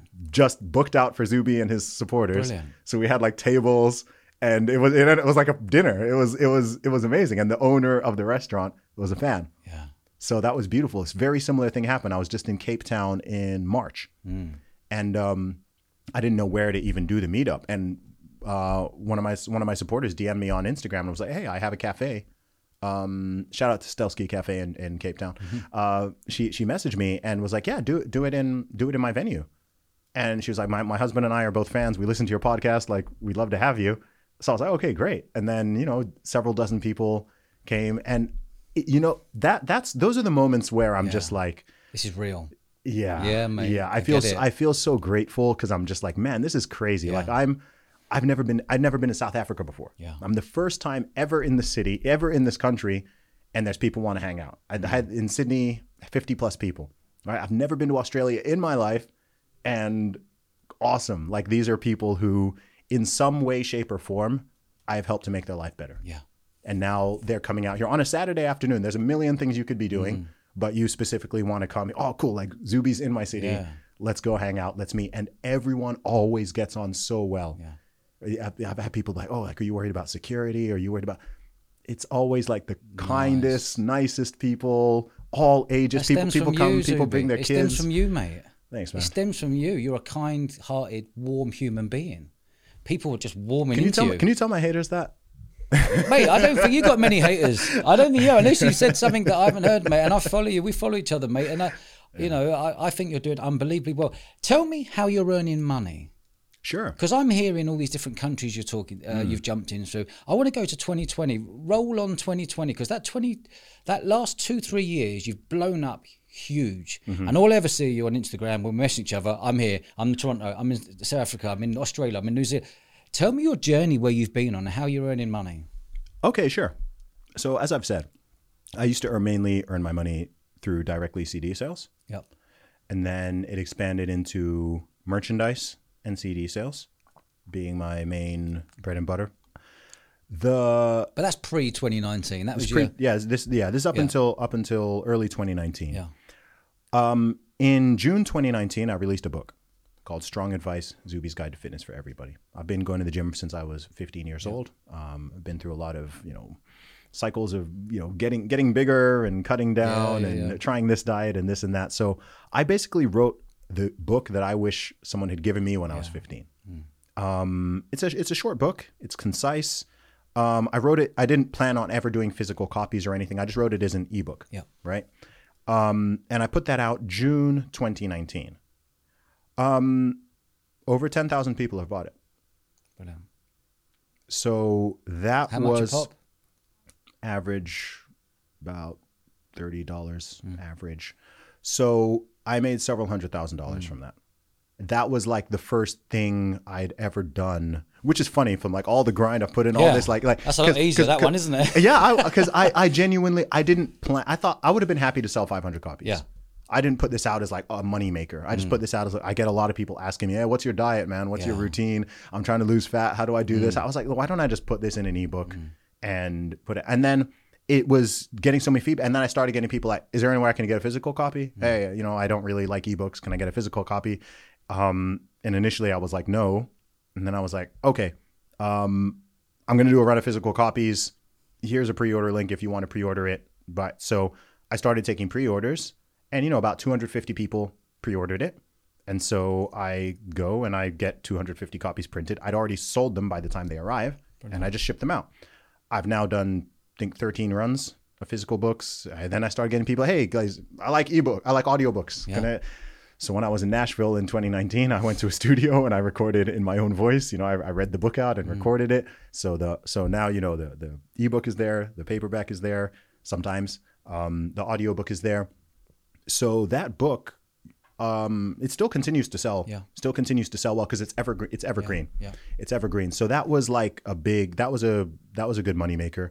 At this point, it's a combination of all the music stuff that still exists, and then live speaking fees, book sales. I also invest I invest heavy in Bitcoin. So depending on wherever that is in the market, like that can impact my net worth quite a bit. And then I do coaching and consulting as well. Okay. So I help people to grow their social media followings. I've helped people grow by hundreds of thousands of followers, actually. That's not something I advertise a lot, but I've worked with dozens of clients, both individuals and companies, to help them grow their social media platforms. And I've also done some life coaching and fitness coaching and stuff like that. But most of the coaching I do now is more geared around social media. So do you actually those are the main sleep? pillars. Yeah. Yeah. You cram a lot in, Zuby. 6 hours 20. 6 hours 20. Is that a what you night. do, is it? Yeah, it's I'd love to hit 7. Yeah. I hit 7 maybe once a week. Yeah. I never get 8. Never 8. But I also don't need 8. For me, 7's optimal, but I often fall. Tell me about short. your guest speaking, your guest talking. Yeah. Give me an example of 5 places your biggest guest talks in front of how many people and whereabouts. Okay. So for the past several years, I have spoken at there's an organization called Young America's Foundation. It's the biggest conservative student organization in the USA, and I've spoken. They do like a landmark annual event every year, and I've spoken the past 3 years, and I'm going to be speaking there next week, actually, in Washington, D.C. So I've done those. Young Americans for Liberty is similar, but libertarian organization, biggest libertarian student organization. I've spoken at several of their events. I speak at Bitcoin conferences. I spoke at Bitcoin 2023. That was just in Miami. Is that a this passion year. for you, Bitcoin? I love Bitcoin. You do? Yeah, Which, big time. what have you bought? What have I bought? Yeah. Bitcoin. Just Bitcoin. Oh, so just Bitcoin. Okay, yeah, just Bitcoin. Yeah. Have you had a look at Dogecoin? Have you had a look at I've the had a others look or at all of them. Yeah, I mean, ETH or anything? when I first got into it in 2017. Yeah. And then Did you jump in 2017? Did you? Yeah. That's when top of the bull market was just going crazy, and everything was just number going up, and I hadn't really at that point learned all the differences between them and what it really means. But the longer time you spend in the market, the more people tend to gravitate primarily towards Bitcoin. That's what I've chucked in at.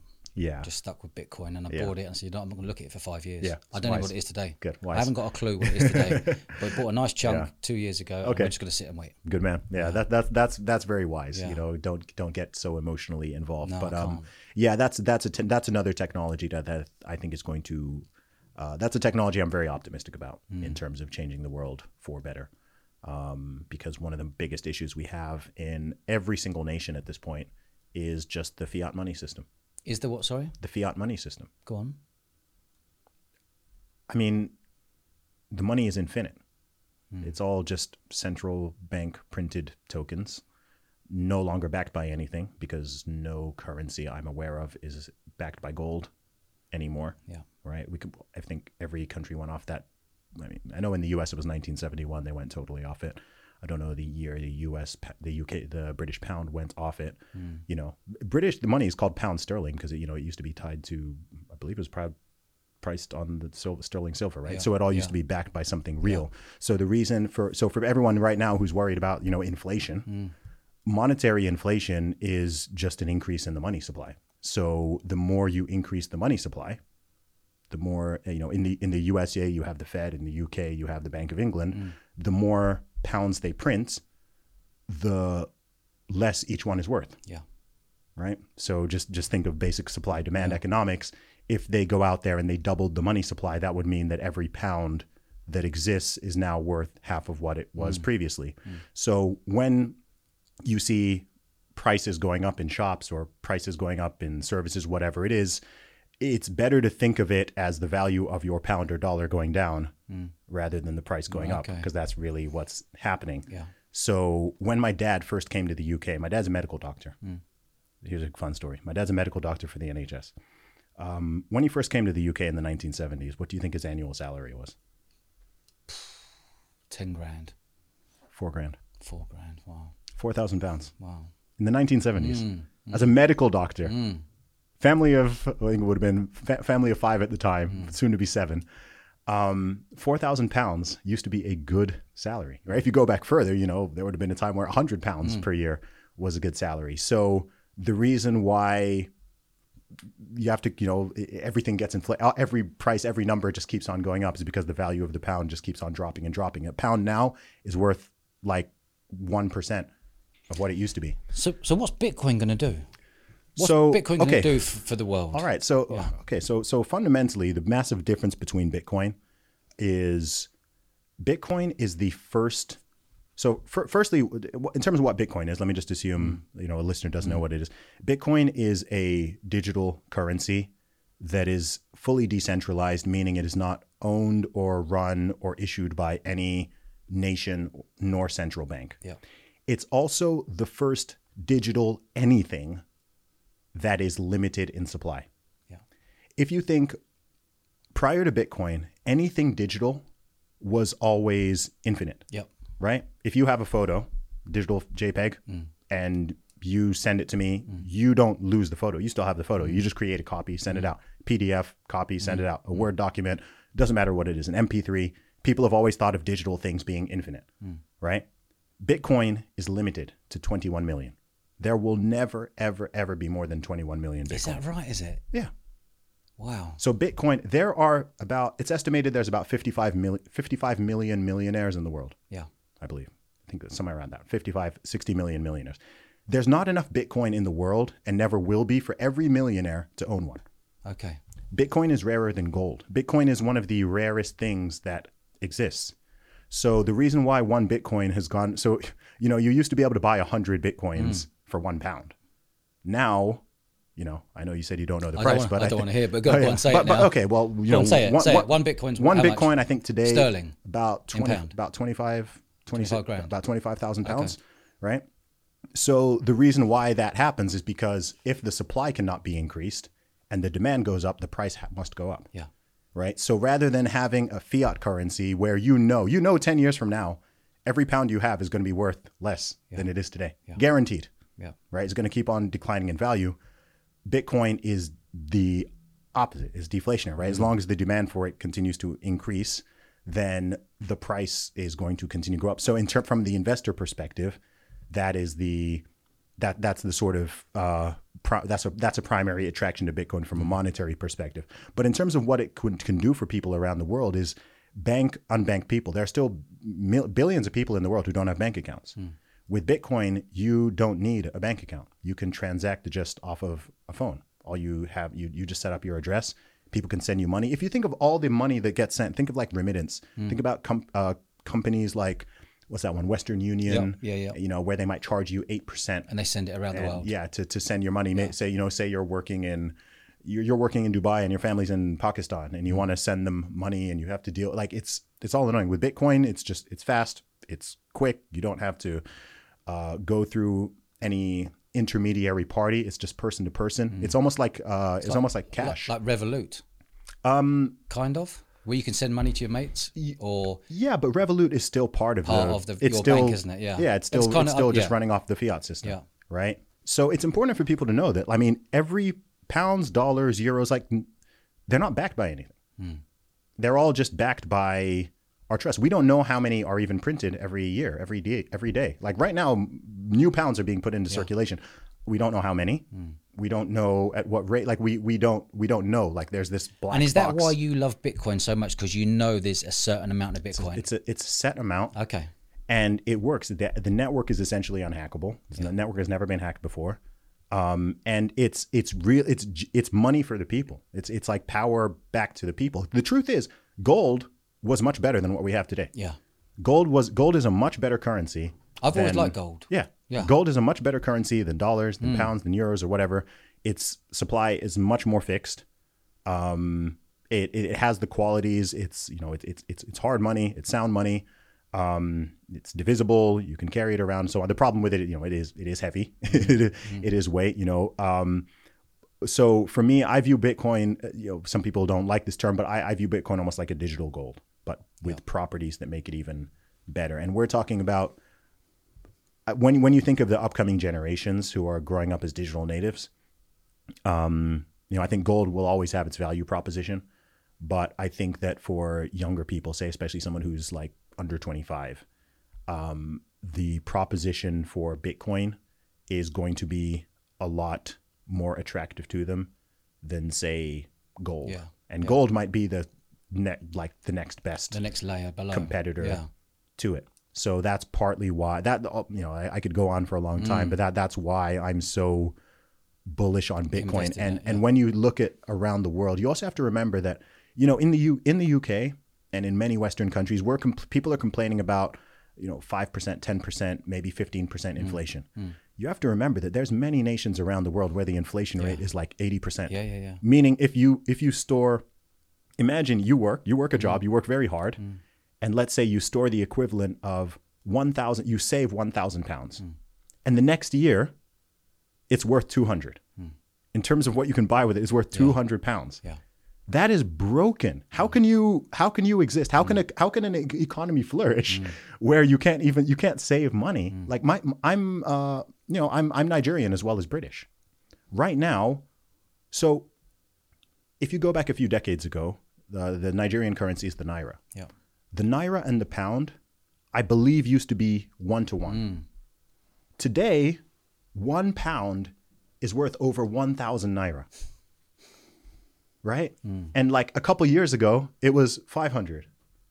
Then it went to 600, 700, 800. So if you're earning, and the naira is not the worst. I mean, if you saw what happened with Zimbabwe's currency, a couple decades ago, right? Yeah. Where they were issuing $500 trillion notes and you couldn't buy a loaf of bread with it.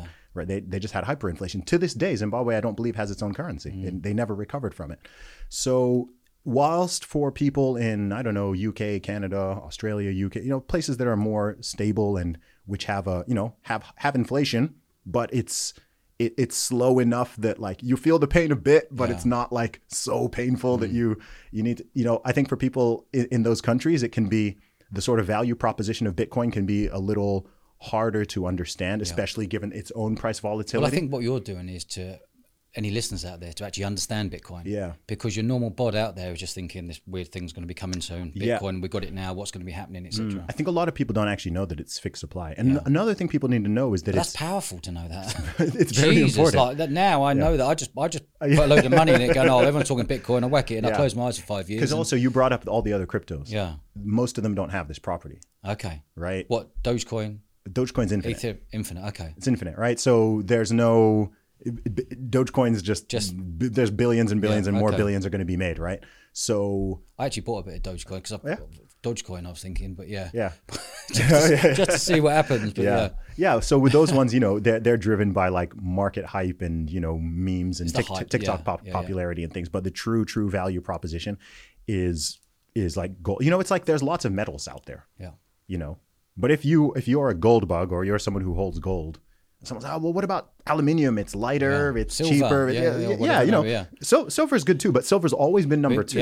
Yeah. Right? Because it has many of the properties of gold, but not all of them. And it's not as rare. Right? So there's gold and silver, but there's all these other metals But if someone's, oh, what about tin? What about copper? What's like, no, I want gold. Like gold, like copper has a purpose, but gold is gold. And it's been like that for thousands of years. There's never been another metal, really. Not even platinum. Like people, like gold is gold. It's gold, yeah, and it always will be. Yeah. What you thought? See, Rishi Sunak today talking about universities ripping off students with some weird and wonderful courses. What are your thoughts on this whole university movement? Really, what's happened over the years? Because when we were at university years ago, it was actually worth something. A piece of paper was actually worth something. Even though I've never used it because I've just been throwing parties and stuff. But actually, going to a sports uni actually has given me a load of contacts, and I get that. But it didn't cost us anything back 20 years ago. So I'm seeing students now doing a degree, spending £9,000 a year for a 3-year degree, 27 grand on a degree that someone's reading from a book that was written 20 years ago. Times are moving so fast. I'm thinking the average student's leaving university with £50,000 worth of debt. Is that the average now? Average now in the UK. Okay. 50 grand's worth of debt. Okay. So they finish their A-levels. The teachers are pushing them to go to uni. Mum and dad are pushing them to go to uni. But actually, the uni courses aren't very good. And that's why that's why we've created an online events course. Oh, yes. To compete, because we know we brought 40 of the world's leading industry experts in from Glastonbury, from the Olympics, to teach people in 3 months online, all pre-recorded, versus going to uni and coming at 50 grand's worth of debt. So you can do ours in 3 months at 3 grand, and we'll open up the doors and the contacts for you to get into the most exciting industry in the world, which is the events industry. What are your thoughts on degrees these days? It's a brilliant question. And I think actually in your own story, there's some interesting points there. So you said am I right in saying when you went to university, it was free at the point of service? It was taxpayer funded, right? So you didn't have zero tuition fees? Yeah, no, not literally. Okay. When I went to university, 2004 to 2007, it was £3,000 a year. Yeah. From 2007 to 2023, we're now up to £9,000 a year. Yeah. So the price is going up, and the amount of debt people are coming in is going up. Simultaneously, the value of that degree in real world terms is declining. Yeah. So that's not sustainable.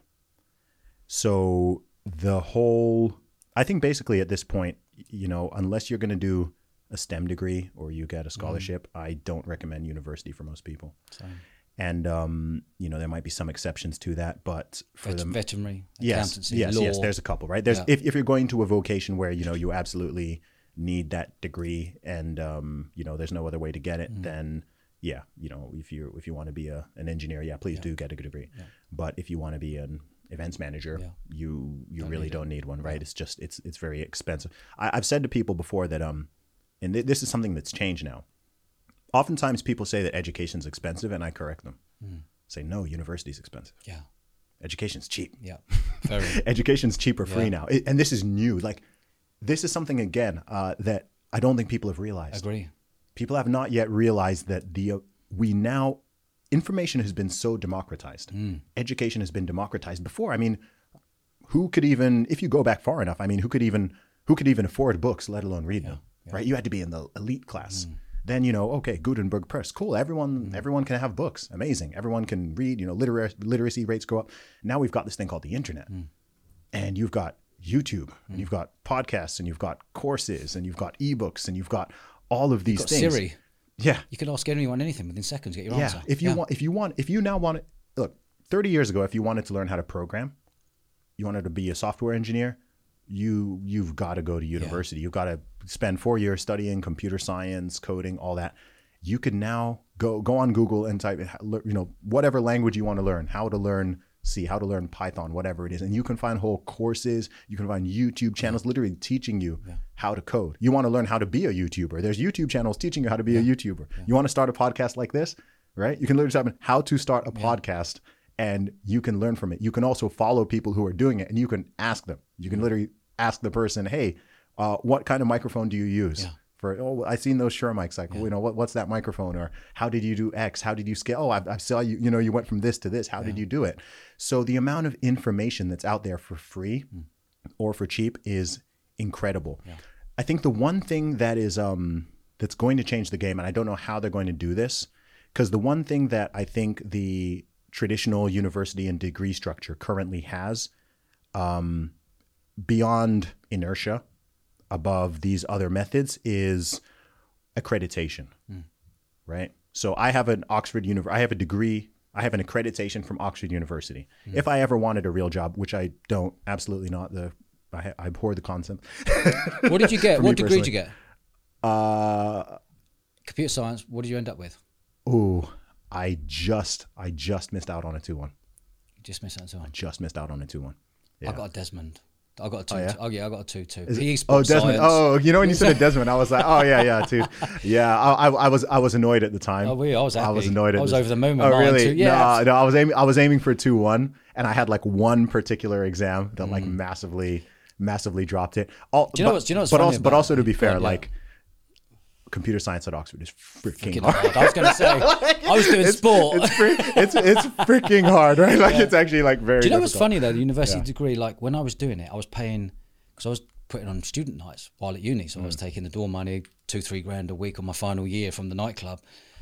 And what's funny is I was paying the clever kids who were getting firsts and to do all my coursework for me. That's so funny. What's interesting now is in real life, I'm still paying all the real clever people to all around me. Do you know what I mean? It's exactly the same, but it's just bigger scales, you know? Yeah. It doesn't mean if you're super intelligent, you are going to do well in life. No. It really doesn't. No, not at all. But I think if the online alternatives can work out the accreditation, and I think, look, some of it is also just going to be time, because the truth is most people who are, let me say, 50 plus, they have, because of their own experience, especially if they themselves are graduates, I think a lot of older people, and the older they are, perhaps the more true this is for the most part, they haven't realized just how much it's changed. Yeah. Right? They think, look, a degree, a university, higher education, this is the pathway to success. Because there was a time period, there was a period of decades where really it was. That piece of paper will get you that corporate job. Yeah, exactly. Yeah.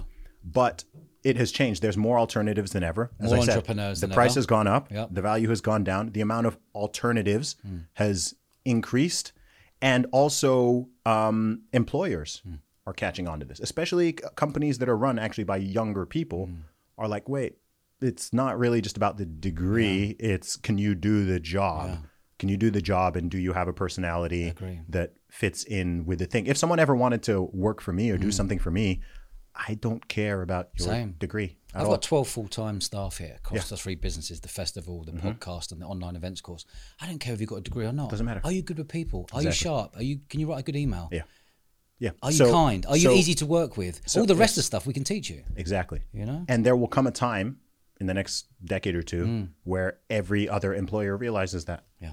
And they find that, I think okay. it's catching on quickly at the Yeah, moment. I think so too. I think so too. So, you know, just from a free market perspective, it will balance out, right? Either the price of a degree is going to have to come down, or they're going to have to like offer something much better, or whatever it is, because the amount of parents or individuals who are just like, you know, either sending their kids or they themselves going and putting themselves in tens of thousands, sometimes hundreds of thousands of debt to get this piece of paper, they'll catch on. Unfortunately, like millions of people are going to be saddled, you know, with this debt, but eventually more and more people will catch on. And I also think this is one of the issues that this is something that I have changed my mind on very significantly in the past 15 years. If we had this conversation in 2009, you know, different. I would have said, yeah, I think, you know, most people should get a degree and whatever. And then just in that time period, it's like, man, the world has changed so much that, and the cost of it, like since I graduated, the cost has tripled. Yeah. That's a big difference. It's a huge difference. That's a big 3 difference. grand to 9 grand a year. Yeah. 9 grand over 3 years to 27 grand. That's a significant difference. And the rents have gone up and everything else has gone up. Yes. So that's why they're leaving with 50 grand's worth of debt. It Exactly. pains me. Yeah, because then you also have to factor in, and then you also have to factor in the opportunity cost. What else could you spend 3 or 4 years doing? Right? Say you do want to get into event management. Would it be better that you do, you know, your 3-month course, you know, Online. 3-month online In course, your own time. yes, Yeah. and then 3 or 4 years of real work, Yeah. or you just go and you do an events management degree. Yeah. I know which person I'd rather hire. Agree. Right? Totally agree. I know which person. Like, They're it's missing like, out on 3-4 years experience. That's what I mean. We have kids who come work here at 18. Yeah. I would take an 18-year-old who's hungry than a 21-year-old who's got an events degree, because events degree's not really even teaching them much. Yep. And in that There's no time, hands-on experience. and in that time, instead of getting saddled with debt, you could have been earning some money. Yeah. Right. Yeah. So you might not be loads to begin with, but you're earning some money. You're earning rather than losing. Yeah, you're earning rather than losing, and you're also earning the real world experience. And, you know, I think with almost any job, like, again, there are exceptions to this, but with most jobs that are not like very specifically technical, you know, you're a structural engineer or you're a, you know, a surgeon, you know, you're you know, medicine, law, you know, Veterinary. Science in general. There, you know, there are certain specific ones where it's like, all right, like you're going to struggle to get this full body of information and do the practical stuff without going to university. The mad thing is no one's spoken up about this. And today, Rishi Sunak has spoken up about it. That's interesting. He's spoken up saying that the universities are ripping off the students. That's good. How good is that? I think it's great. I think it's amazing. I actually replied to one of his things on LinkedIn today, and I wrote a big piece on it, and everyone's all over it. I think it's fantastic. Yeah, I think it's good. It needs someone to, with a pair of kahunas, to go, no, we have to stop this. There's too much debt going on. I think it's good. You know, dude, we live in such an interesting time. I mean, exciting times. Name of the podcast, right? But I think we're at this century is going to really be a fascinating one. If you think of how much of the world, I mean, it's hard to even fathom. 100 years ago was 1923. 100 years sounds like a really, really long time, but that's one long lifetime. I often think of, I find when I look at things in history, I like to think of like how many people ago they are rather than how many years, because it frames things better. Say that again. How many people ago? Okay. So example? Okay. So say something happened in 1750. Yeah. You could say, oh, I see. How many sets of people would have lived those lives? 1750, if you say it, it sounds like ages ago. Ages and ages ago. If you think, okay, let's say a lifespan of 80 years. Yeah. Call it 100 for easy sums. 1750, 1850, 1950. Yeah. So you could say it's like, let's say it's four. Yeah. Say four. Roughly. Yeah. 4 people ago. Yeah. That's people a great ago. way of looking at it. You see what I mean? Yeah. It makes things much more recent. Yeah. If you think of World War II, that was one person ago. That was one person ago. Right? If someone says 1940s, oh man, like that's ages. My nan. That's my nan, isn't it? But then you're like, wait, like there's people alive right now who lived through that. Yeah. Right? Yeah. Like there's people alive right now. I mean, not many now, but you know, who saw World War I and World War II. Right? Maybe they were babies in World War I, but like all this happened in their lifetime. Think of how old was the Queen when she passed away? 99, was it? Or did she hit a ton? Was she? She not hit a ton? I don't know. She was born in the 1920s? She must have have a look. Born, she must have been born in the 1920s. Yeah. Think of everything that she lived through. She's gone through. And what a queen, by the way. And how many prime ministers has she? She was 96 years 96. old. And what was her birthday? 21st of April, 1926. 1926. 21st of April was my mum's as well. 1926. Just think of how much stuff has happened. What she's seen. From like it's crazy. Bonkers, it's like isn't she was just there throughout it all. And so I think it's interesting to think, okay, say someone who is a child who's born now, you know, if I have a son or if I have a son or a daughter next year, 2023, it will take the next 100 years on. Yeah. Will be 100 years later, that's 2124. 2123, 2124. That's the same. Yeah. Like we can't you can't even fathom. I love like that. What are they gonna and also keep in mind so I was born in 1986 and I very much remember the technology of, you know, especially the 90s, you know, late 80s, early 90s. I love the 90s, by the way. Yeah. So that decade for me was special. I remember when I was when I was like a very young child, I remember when you couldn't render a circle on a screen. If you remember the old video games, Atari 2600, even the early Nintendos, you didn't have enough pixels to draw a circle, right? So if you see the old games and say you're playing football, what's the ball? It's a square. Yeah. Right? So the ball's a square. And then eventually it became like a hexagon and then an octagon. And then eventually got to like, that's in my lifetime. Yeah. Right? You see like the I remember the original mobile phone. They had the briefcase with the with the cable. Yeah. And you had to carry the briefcase and the giant thing. And then even like I mean, when I was in school, it was all Nokia, right? No smartphones. I used to love a Nokia, by the way. Nokias were great. Snakes. 7-day battery life. Yeah. And like, that's just when I was in school. And you could swap batteries with your mate. If you want like 2%, swap it over. Swap it over, pop it out.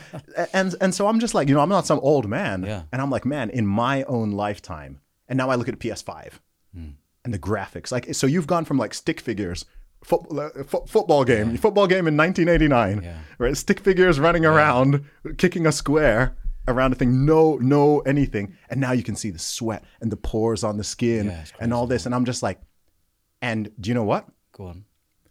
When my future children are, let's say when my future children are my age, the technology we have right now is going to be the equivalent of what the technology in like the late 70s or 80s. Yeah. You see what I mean? Yeah, I do. Of course, yeah. Of course right? I do, yeah. So, okay, I actually have 10 nieces and nephews. So say like, you know, if one is 5 years old, right? When I was 5 years old, the technology in 1991, you're talking like first Nintendo, right? Super Mario. Yeah, like the Duck Hunt. Yeah. Revolutionary. Yeah. Right? Apple IIe computers. That was like the top technology at that time. So what we have right now for my 5-year-old nephew, when he's my age, like all the he's going to be talking about this. They're going to be looking at like the tech they're going to be like, what is this? Yeah. Like that's so far behind. Just like we see these massive mobile phones with the massive antenna, and we're like, you know what? I always said I'm never going to that person go when I was a boy. But do you know what? The other day I just come back from Croatia yesterday with my boy and my wife, and I was telling my boy that I used to have a fishing rod in my bedroom because there was only 4 channels, and I'd get the fishing rod extension just to change the channel because you didn't have remote control back then, did you? You had to press the button and get up and stand up. And and the TVs with like the Massive, CRTV, right, with the fat. I remember when the first flat screens came out. Yeah. I remember when I was in school. They were expensive when they first came out. Yeah, I remember when I was in school. I remember one of my friends was like one of the first people to have like a DVD player, portable DVD player, and like that was crazy. I remember, then we had mini discs. Yeah. Then we had MP3s. And I'm just like, man, like it's so weird because I think year by year you don't really notice the technological shift, do you? But when you look in decades, then you go back. Yeah. What are your thoughts on time? Like I work hard to slow time down. Like I really want to slow it down because everyone hears people go, God, it's a very blasé thing. People go, oh, time flies, time flies, time flies. I don't like that comment at all. So I try to slow time down and really slow and enjoy the day. And I've got a real simple thing that I've got in the kitchen. I've got this wooden block that has the date that you have to move over. So it'd be the 6th, whatever the date is today, the 17th of July, and each day I move the block over, and I think, and that makes me realise that I'm not losing time because I acknowledge that day. That may be a weird thing that I'm going through. No. I've been doing it for years, and it's really slowed time down for me to really enjoy the moment, rather than just speeding up. What's next? And another thing that was huge for me, and I really enjoyed the pandemic and everything. Not with people dying, etc. But I've really enjoyed it because it made me stop, and it made me look at the past and made you realise what's really important around you, and to slow time down and slow yourself down. Yeah, I hated that period. But did you hate that period? Did you? Passionately. Did you? Passionately. It makes me angry to even think about it. But in terms of time, man, I think that's a really interesting. It's an interesting question. I've never really thought about it that much. One thing I do think about, and actually which drives me quite a lot, and it might sound morbid to some people, but actually it's not. But I do think I'm very, very conscious of like my own and other people's mortality. I'm very conscious of the fact that I'm going to die, and everyone else around me, everyone I know and love, is going to die. I'm very conscious of that. I'm very conscious of it, but I don't like it. I don't like that thought. No, I don't like it, but it improves it makes me treat myself and other people better. Yeah. It makes me do everything better because I think about it. You know there's an end game. You know everyone's going to die. I agree. Yeah, and I don't know when. So so it motivates me because all the things I do, people are like, you're doing so many things. I'm like, yeah, I'm going to die, man. Yeah, same. I'm going to pile it all in as much as I can. I want to be the best version of me every day. Exactly. And do as much as we can to leave a legacy rather than just be forgotten as another person. Yeah, exactly. And podcast is a great thing for that because this is evergreen. It lives forever. Yeah. It's going to live longer than you. This conversation is going to live forever. Yeah. And who knows when we're brown bread, people who listen to this going, do you remember that convo with Zuby and Dodge had? Dodge, let me tell you something else that is a complete game changer that no one else thinks about. Yeah. This is the first time/generation where all of your descendants, everyone who comes after you, not just even in your own family, but in the world, is now forever going to be able to see you, hear you. You know, if you, you know, we don't have a photo of Jesus. We don't have a photo of like all these. When you're looking back in history, you know, Henry. We don't have a photo of Henry VIII. We have paintings. Like, okay, he sort of looked like. It's only since when was photography invented? Not even 200 years the ago. one with the thing over his head. Not even 200 years, right? Right. What about video? Now, this is the first time where every single thing, like think about social media, think about all the photos, all the videos, all the podcasts, everything. This is going to live on forever. Yeah. Right. 1,000 years from now, my great whatever grandson could be like, That's my great granddad. And they can pull it all up. Yeah. And they can see videos and they can learn from you. Yeah. I don't even know what my great grandfather looks like. Yeah. I don't know what let alone my great, like I don't know. Right. You go back like just 2-3 generations. And like, for me, it's lost. Are you scared of dying? No, not at all. No, not at all. I'm a Christian though. So like, maybe that, not maybe that certainly helps frame it. But you know, I've actually seen quite, not firsthand, but I have seen and experienced quite a lot of death. What people around you or friends? I'm from a big family. Yeah. I've got a really big family. You know, my dad is one of 11. You know, my mom was one of 7. He's one of 11. Yeah. My God. I'm one of 5. So, you know, I have 50 something first cousins. Yeah. You know, I don't know how many of my cousins have died. A lot of my cousins have died. So many of my aunts and uncles have died. All of my grandparents have died, you know? So I've seen lots of deaths in the family, lots of family friends. Like this is something no one ever really sort of talks about being from a big family. It has so many positives and benefits. I love being from a big family, but you see a lot of death. Yeah, of course. You see a lot of death, even if you just know a lot of people. The stats are a lot higher for people. You know, if you know, the more people you know, or the more people you're related to or connected to, especially once you get past a certain age, right? Because people get older, and you get to a certain age where it's like every year, you know, almost every couple months, it's like, man, someone is passing away, and so it makes it that much more real. That much more real, and you're just like, okay, you know, that we know deep down, of course, our time is limited, but it's like, oh wow, okay, you know, that person, you know, they reach. That's why people even I think that's even why people feel such a way when you know, even if you don't know, say there's some celebrity you connect to. They could be a musician, they could be an athlete, they could be an actor, whatever. Maybe you grew up with them and you love their work, and maybe you never even met them, but you feel like something really close to them. It's why you know, because sometimes people are like, I've seen people be like, oh, I don't understand why people get so sad or upset when some celebrity dies or what, you know, you didn't know them, whatever. And I'm like, you're kind of missing the point, right? If someone has been, someone can be a very key part of your life. I agree. Yeah, and influence you and inspire you, and you might help not even know them, and you don't know them, right? So if that person passes away, it feels like losing that person, and also it's like, you know, I think people best example of this probably nationally, maybe internationally, the Queen. Yeah. Right? How many of us know the Queen, right? Like, you don't, but she's just been there forever, your whole life, no matter your age. You could be 70 years old, you could be like 20, you could be 12, and she's on the money. She's on the banknotes. She's on the coins. Yeah. She's, you know, the post box, you know, have her initials on them. She's on the stamps. She's just like, you're British. Yeah. You have some type of connection, you know. So when she passed away, I think that's why so many millions of people around the world were just like, whoa, like that's the end. That's a huge era of an era. Yeah. You know? What are your thoughts on sugar and obesity? Because I look at, we train, we eat clean, we eat well. We're probably 80-20 of eating clean, or maybe sometimes 90-10, whatever we decide to do. I'm trying not to put sugar in our bodies.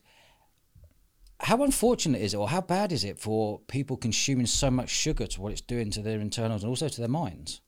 I mean, I'm going to answer in a not a super scientific way, but I think it's tons of sugar, especially processed sugar, is generally not good.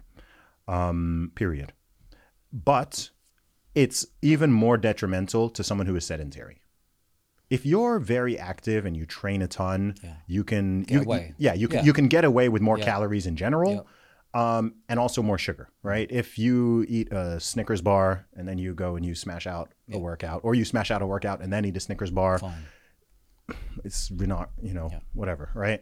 But if you're sitting down on your butt all day and banging not out moving, crisps and banging you're out just eating crisp and you're loading up on biscuits, sugar and so on, then that's when, because of the way it's going to spike your blood sugar, that's when you're going to be putting yourself, especially in the long term, more at risk of diabetes, obesity, et cetera, because you're having both the extra calories and you're also consistently spiking your blood sugar to the point that you can develop type 2 diabetes because your body becomes more insulin resistant. Yeah, more insulin resistant.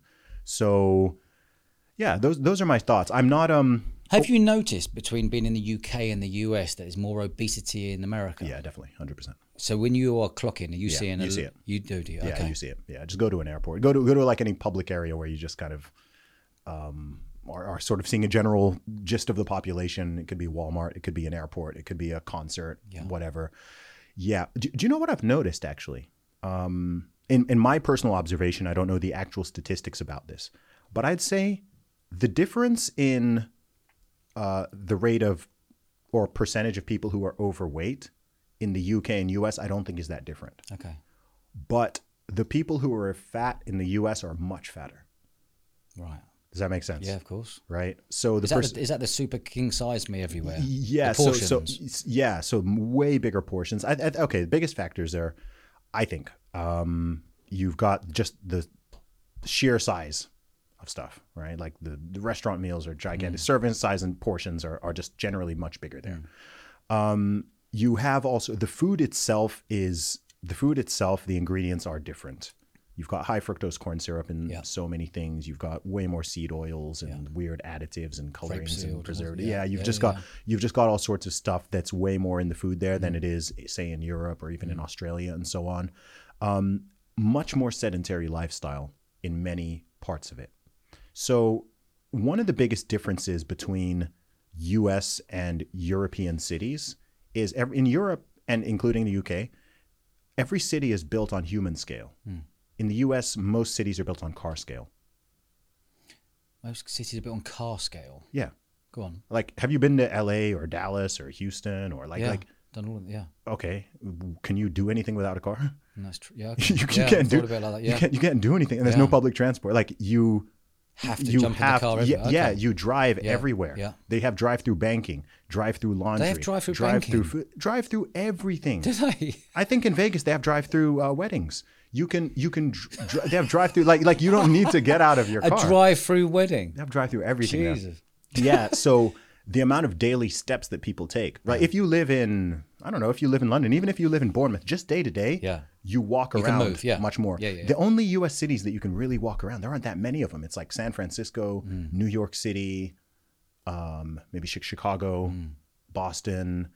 Most of the cities are kind of urban sprawl. You know, they're designed assuming everyone has a car, right? Because they didn't build them they built blocks. They were built for cars. Yeah. It's not like, if you go to any European city, it's like, it starts from a pedestrianized city center and then spreads out from there. And then you have public transport networks and so on. So your daily step count is typically going to be a lot higher, which is also why I think places like New York City and San Francisco do have lower obesity levels than, places where you have to drive everywhere. So that's another factor.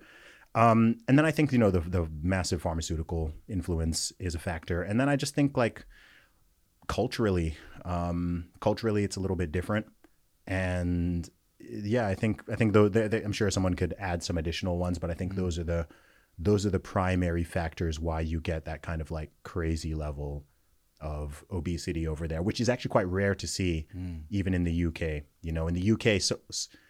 In the UK, like someone who's even considered obese by American standards, they're not that. What is big. Obesity in the UK? What is it? Over 25% body fat. There's a level, isn't there? I can't remember what the fact is. Could you find out, Josh? I think there's a couple measures. I think it's BMI over 30. Yeah.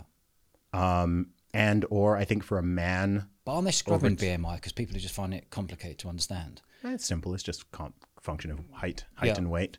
It's a good indicator for the vast majority of people. If you're like a super hardcore bodybuilder or a powerlifter or a rugby player or something, it's gonna overestimate. I would purely just go purely on body fat, right? Yeah.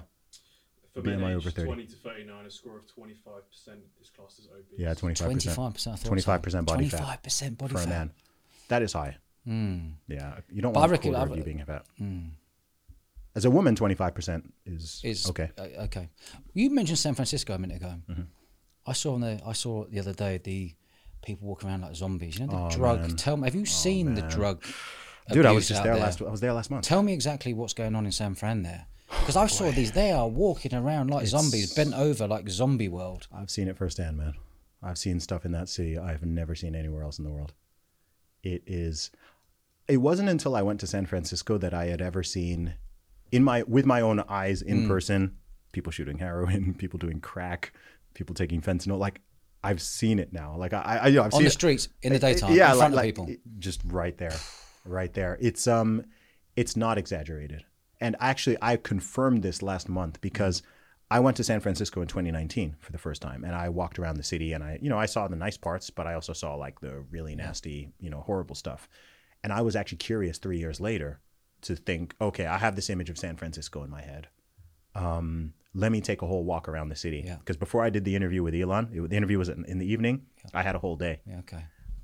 So I was like, I'm not taking an Uber. I'm just going to walk around the whole city. And I was staying up near the waterfront, like the north part of the city. So that area is quite nice. It's called Fisherman's Wharf. So I walked around there, and that was pleasant. And then as I moved towards going towards downtown, and the worst district is infamous. It's called the Tenderloin. As you move into that, I was like, oh boy, okay, like I'm hitting the really gnarly area. But yeah, you just see people, you see open air drug use. You see people like OD'd, just lying on the ground, either not moving or like twitching. You see open air drug dealing, people defecate in the street. It's just filthy. It's disgusting. It stinks. It absolutely reeks. It smells horrible. It smells like urine and poop. Yeah. And it's sad. Honestly, it's sad. Like, and what's interesting is there's a lot of people who live in San Francisco, especially wealthier people, who like they do not go downtown. Yeah. Right. I have friends who live in San Francisco, and they literally, I've seen stuff they haven't seen because they're like, dude, why did you even go there? And I'm like, man, this is like your city center. Yeah. Imagine you go to Bournemouth City Center and it's this dead zone. It's like, well, that's the center of the city. Like, this is downtown. This is where all the shops and stuff. Like, it's weird.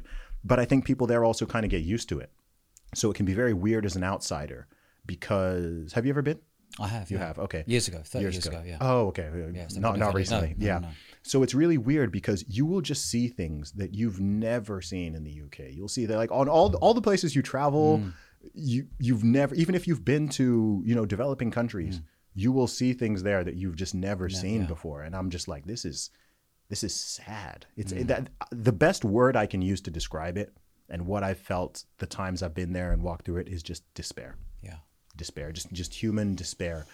And it's sad because I don't know. I mean, it's also very weird sort of politically and financially because as I believe, someone can fact check me on this, but I believe that the budget per homeless person in San Francisco is over $100,000 per person.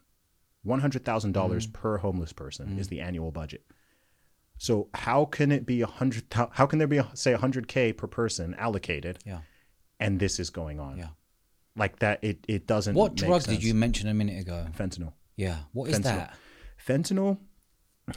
Is that the drug that's sending people looking like zombies? Yeah, fentanyl is an opioid. So when people talk about the opioid crisis, fentanyl is one of many drugs. So you have to keep in mind, in the USA, over 100,000 people last year died from overdoses.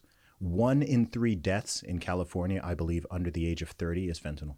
Okay. That one specific drug, 1 in 3 deaths under 30 is that one drug. I believe it's in the same. I'm not an expert. No. What league is it in? I think it's heroin league. Yes, I think it's in heroin, but I believe it's 200 times more potent than heroin. My God. Like a fatal dose is really not very high, and it's massively addictive. So it's a painkiller. I believe it's a painkiller. So people, it can be prescribed to people for pain. I think it's one of many opioids that they often use with like military veterans and things like that, or people suffer with different problems. But then it's also a street drug. They also lace other things with it. And it's just causing a sort of zombie apocalypse in many cities. And again, I want to repeat that statistic of over 100,000 Americans last year died of overdoses. Yeah. 100,000 1 year. 1 year. And that's deaths. So how many And other people how many are overdose? there in America? 360 million. 330. 330 million, is Yeah. it? Okay. 330 And million. the UK, 66 million. Yeah. Okay. And by the way, even when you scale for population, that's still more than quadruple the rate, I believe, of overdoses in the UK. So it's not just, they've got more people. It's like, no, like people are dying at quadruple, quintuple the rate. And it's a shame. It's sad. The reason I talk about some of these things is because, there are certain subjects which I think get a lot of talk. People talk about them a lot. They're very much on people's radars, politicians, in the media, whatever. They're constantly talked about. But then there are things which are, massive issues and problems and concerns. And in my personal belief, and I think even just objectively, they're sort of swept under the carpet. Yeah. I think if there were, I don't know, if there was something, there are things that kill far fewer than 100,000 people a year in a single country, which are avoidable deaths, which get a lot more shine and a lot more talk, and everyone wants to talk about all this and whatever. And then you've kind of got this thing going on over here, Jesus. and you can see it with your own eyes. You can Yeah. go to LA, you can go to San Francisco, you can go to Portland, and you can literally see these people, Walking around as walking zombies. around, talking to themselves, and just lying. It's sad. What can they do? What can the councils or the government, what can they do? The states, Well, first of all, stop enabling it. well, how do you stop that? Well, they encourage it. That's the crazy part. Who encourages it? So, You're saying the states are encouraging people Yes. to take drugs? yes. Yeah. So, man, this is a whole this is like a whole podcast topic. The more I learn about it, like the crazier it gets. Okay, so if you, in most parts of the civilized world or even the uncivilized world, if you can't just go out in Bournemouth and be shooting heroin in public. You'll get stopped, right? The police will stop you. They'll arrest you. In San Francisco, People do. But I understand where you're coming from. But you're not en masse. not going to go to Bournemouth Square Yeah. or Bournemouth Gardens and you've got 20 people there Yeah, or tying jacking up. each other's Yeah, arms yeah, up, yeah, all like no. Yeah. Or people just smoking, like no, no, you're not going to see that in no city in the UK. You're not going to, there might be In a corner. So I understand. yeah, exactly, right. Yeah. In San Francisco, in LA, whatever, it's Open. it's open. It's open, and the police cannot do anything about it. They have their hands tied. It's not even like you. That's why they even. I'm sure you've seen like these tent cities they have. You can't do that in the UK. You can't just set up tents all around a whole downtown area and have people just there doing whatever. Like they get moved on. You can't do it there. It's not just legal, but it's the police are not allowed to interfere. Basically, in places like San Francisco, unless there's a violent incident, or unless it's violence, unless an assault, A shooting or something. the police get involved. That's only in those situations. Drugs, drug dealing, whatever. Go ahead. And because it's so lax, addicts from other states and cities go to California and Seattle and parts of Oregon to do, because number one, the climate is nice. Yeah. Right. The weather's good. Yeah. It's not like brutal heat or brutal cold at any time of the year. And then they're just the councils and governments. They're very, very permissive. These are like very, very left wing, very progressive, quote unquote, governments.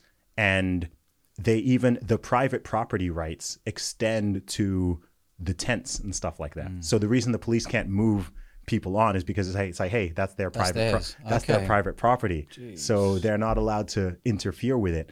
And so yeah, they have policies. They call the term they use is harm reduction. It's kind of a dystopian term, but essentially what it largely means is kind of enabling a lot of these behaviors. That's what it does. In fact, they give them clean needles. Yeah, I saw that. Yeah, they so they have. So how do they stop this then?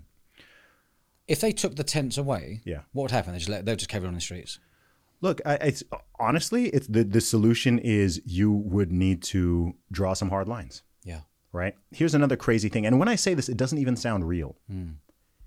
In San Francisco, if you steal or cause criminal damage under it's either $900 or $950. It's not a felony.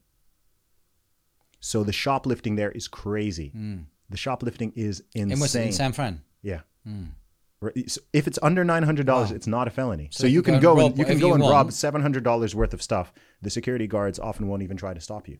So surely that's free for all. Yeah, it is, and that's why so many stores have shut down over the past few years. That's why their Targets are closing and Whole Foods is closing. And so if you go and rob £700 worth of clothes from a sports shop or food, no one can do anything to you.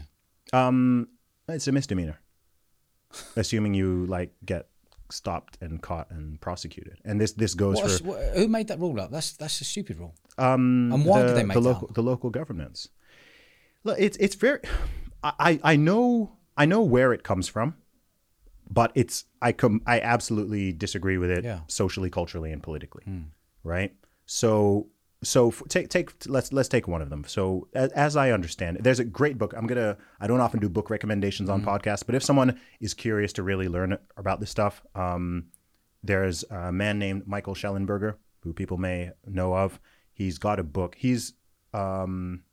He's got a book called San Francisco, and it's completely about, the whole book is about this exact topic. Oh God. He lives in San Francisco. He's been there for, I believe, at least 2 decades. I don't know if he was born there, but he tells you how it is. He explains how and why, going back to the 50s or 60s, how it's become what it is now, the policies, the years the policies came in, why, who voted for them. He interviews people on the street, people who help in homeless charities. He interviews some of the politicians. It's a very revealing book, but it's bizarre. Yeah. Regardless of someone's views, conservative, liberal, whatever they consider themselves, what they're doing there is just, honestly, it's crazy. It's nonsensical. It's like a very utopian view. So for example, with the drug thing, they view, so the people in power there, they'll often say things like drug addiction and drug use is not a criminal issue. It's purely a health issue. So to them, the idea of prosecuting someone because they're doing or perhaps even dealing drugs in public, or they're doing this or they're doing that, to them, that's in their strange sense of that's immoral to them. Yeah. Because it's there are people out there who are so, if you talk to someone who's ultra, again, quote unquote, progressive, I don't consider these things progressive at all. They don't even believe in criminal justice, right? They don't think that people should be punished for crimes, because they have an idea that, the only reason people may even commit a crime or do something bad is because there's a problem with the system, right? Or there's a problem with society or whatever it is, right? It's not that individual's fault per se, right? So if I go out there and I do something crazy, then it's wrong to punish me. You can rehabilitate me and give me mental health support or whatever it is, but they don't really believe in punishment. There's people who don't even think jails should exist. Right? Because I find this bonkers. I'm finding this absolutely bonkers. It is bonkers. I'll go and rob £700 worth of stuff every day. Yeah. I'll sell it to you for £350. You win, I win, I get my drugs. I use every single day and cause a huge problem in society living in San Fran. Yeah, but that's, if in this person's perspective, the people who make these policies and ideas and vote for them, the reason you're doing that is because, you had a rough childhood, or the system failed you, or you didn't get enough support with this or whatever. So it would be wrong to punish you, but, maybe we can get you working with a counselor. And, you need drugs. Okay, well, if you're going to do drugs anyway, let's at least get you some clean needles. Right, okay. Right? And instead of facilitating it, really, aren't they? Exactly. What are your thoughts? What are your thoughts in the UK about the woke society? That's a big question, man. What particular aspect of it? Do you think the world's gone soft? Oh yeah, yeah, definitely. Same. I also think I've made this point a few times, and I'll say it again. I think that we have passed the peak of the tolerance of it. It's interesting. We talked earlier in the show about, if you want to use an example, we talked about the thing I did in February 2019 with the deadlift to highlight the absurdity of allowing males to simply say that they're women and compete in women's sports and the unfairness of that. when I did that, the issue was on some people's radar, but it wasn't really spoken about much. Some people, it wasn't even on their radar, right? They're like, that's not happening. It was happening, but people were not seeing it, right? And now 4 years later, people are much more aware of it, right? There have been so many incidents in different countries, even in different sports, where it's like, oh wow, okay, this is actually this is a problem. Yeah, this is happening. This is real. Yeah. This is not something someone made up. It's affecting. You have daughters, and I have many friends actually at this point. I've spoken to several friends who have daughters, and their daughters have had to play against another team or something, and they've got literally a boy, a teenage boy on their team, right? This kind of thing. So the rubber's meeting the road, and it's actually affecting people in a real way. And more people have gained the courage to speak out against it, right? People are very afraid of being labeled. People don't want to be labeled racist, transphobe, far right, bigot, white supremacist, sexist, misogynist, whatever the thing is. And so most people bite their tongue, right? We hear a lot about cancel culture, right? No one wants to be the person who they say something and someone comes to their employer and tries to get them fired, or just marginalizes them in this way and this. So there are many topics out there where people think something, but they're like, okay, but I don't want to say it, right? They're like, okay, you talk to them privately, and they're like, of course, males shouldn't be competing with females in sport. This is absurd. But then they won't say it out loud because it's like, oh, I don't want to be called a transphobe. But when you and I growing up, there were two genders. Yeah, there still are. Yeah. Yeah, there still are. But there's 45 genders right now. I was at a festival the other week and the comedian was on stage. Oh, really? He's talking about this. Do you realise there's 45 genders? I was like, 45? No, it's more than that. Is it more than that? Is it? Yeah, but look, I would say, look, there's two genders and infinite personalities. That's the reality That's of it. That's a lovely way of putting it. That's what it is. Do you know what's interesting though? But over the last couple of years, I've got friends, their son and their daughter are talking about going, I want to be a boy. She's 14. He's 15, wants to be a girl. It's where on earth has this come from? But this is the thing though, because people are being blindsided from it. I've been talking about this since 2016, right? Very vocally since 2018, 2019. But it hasn't come from nowhere. It's just that people are realizing. But with that realization comes the pushback. Yeah. For people need to be aware that something even exists before they can address it, right? If go back 10 years ago, 2013, if you even talked to people about these ideas, like it wouldn't have even sounded real. No, I agree. If you told people, okay, these are some of the issues that we're going to be facing in 2020. My mate Dave wants to be Tracy. Yeah. If you said that 10 years ago, you'd be thinking, what are you on about? Not just that, but also he's a boxer, and now he should be. If he says he's Tracy, he should be able to box women. Box women, yeah. People would have been like, "Are you mad? Are you mad?" Right? There's no woman's going to beat a bloke. Yeah. If someone said, do you think a 12-year-old should be able to, an 8-year-old should be able to make a permanent decision about, go on hormone therapy or, have certain surgeries, irreversible surgeries to change, do you think 15-year-olds should be having sex change surgery? Like, no one would have thought that. No, absolutely not. It wouldn't even been, it wasn't. And then, whoa. It's sort of exploded, and you've got this social contagion, which actually primarily affects girls more than it does boys, because girls are more sociable, and they tend to be more influenced by some of these campaigns going on.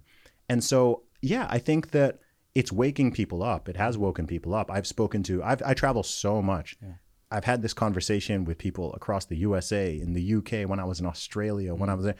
Oh, I get DMs from people like, oh, I've got a 12-year-old daughter, and like she's been watching X, and now she's, asking, she wants to be referred to this way, or she wants to change her pronouns, or this. So as sad as it is, I think it's like, okay, well, this is the realization phase. This is people going, wait, hang on. Like there's something going on here. When I was a child, this wasn't happening, so what's happened in the last 8 years? Right? What's happened in the last 8 years that all of a sudden thousands, potentially millions of young people are, and so. Or non-binary. It's nonsense, and like I said, most people won't just say it's nonsense. Most people will just acquiesce. Yeah. Why? Because they don't want to be caught up in anything. the biggest fear of human beings beyond death and perhaps serious sickness is fear of, what's the best way to put it? Fear of social disapproval. Social disapproval, yeah. Yeah, fear of social disapproval. So if you're in a room, and they've done tests on like this, like the Ash experiment. If you're in a room with 50 people, and they're asking everyone, what does 2 + 2 equal? And they're going down the line. And it's like 5, 5, 5, 5. And then it gets to you. A lot of people are afraid to say 4. Yeah. Right?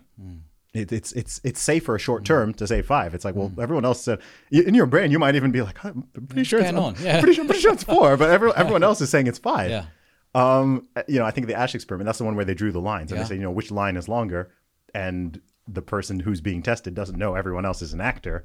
And, they're saying that the shorter line is longer. And most people will say that the shorter line is longer if everyone else does. Right? So human beings, if you're just in a room and there's 50 people and everyone's wearing white and you're wearing green, most people don't feel comfortable with that. I'd be okay. Because I don't, Same. I have, but I would wager that, I don't know if you've ever done a personality test, but I would imagine you would turn out to be quite a disagreeable person, right? You'd be on the lower end of agreeableness, which doesn't mean you're, not a kind person or whatever, but it means that you care less about that dimension. You'd rather be right than be in the majority, right? Most people would rather be in the majority than be right.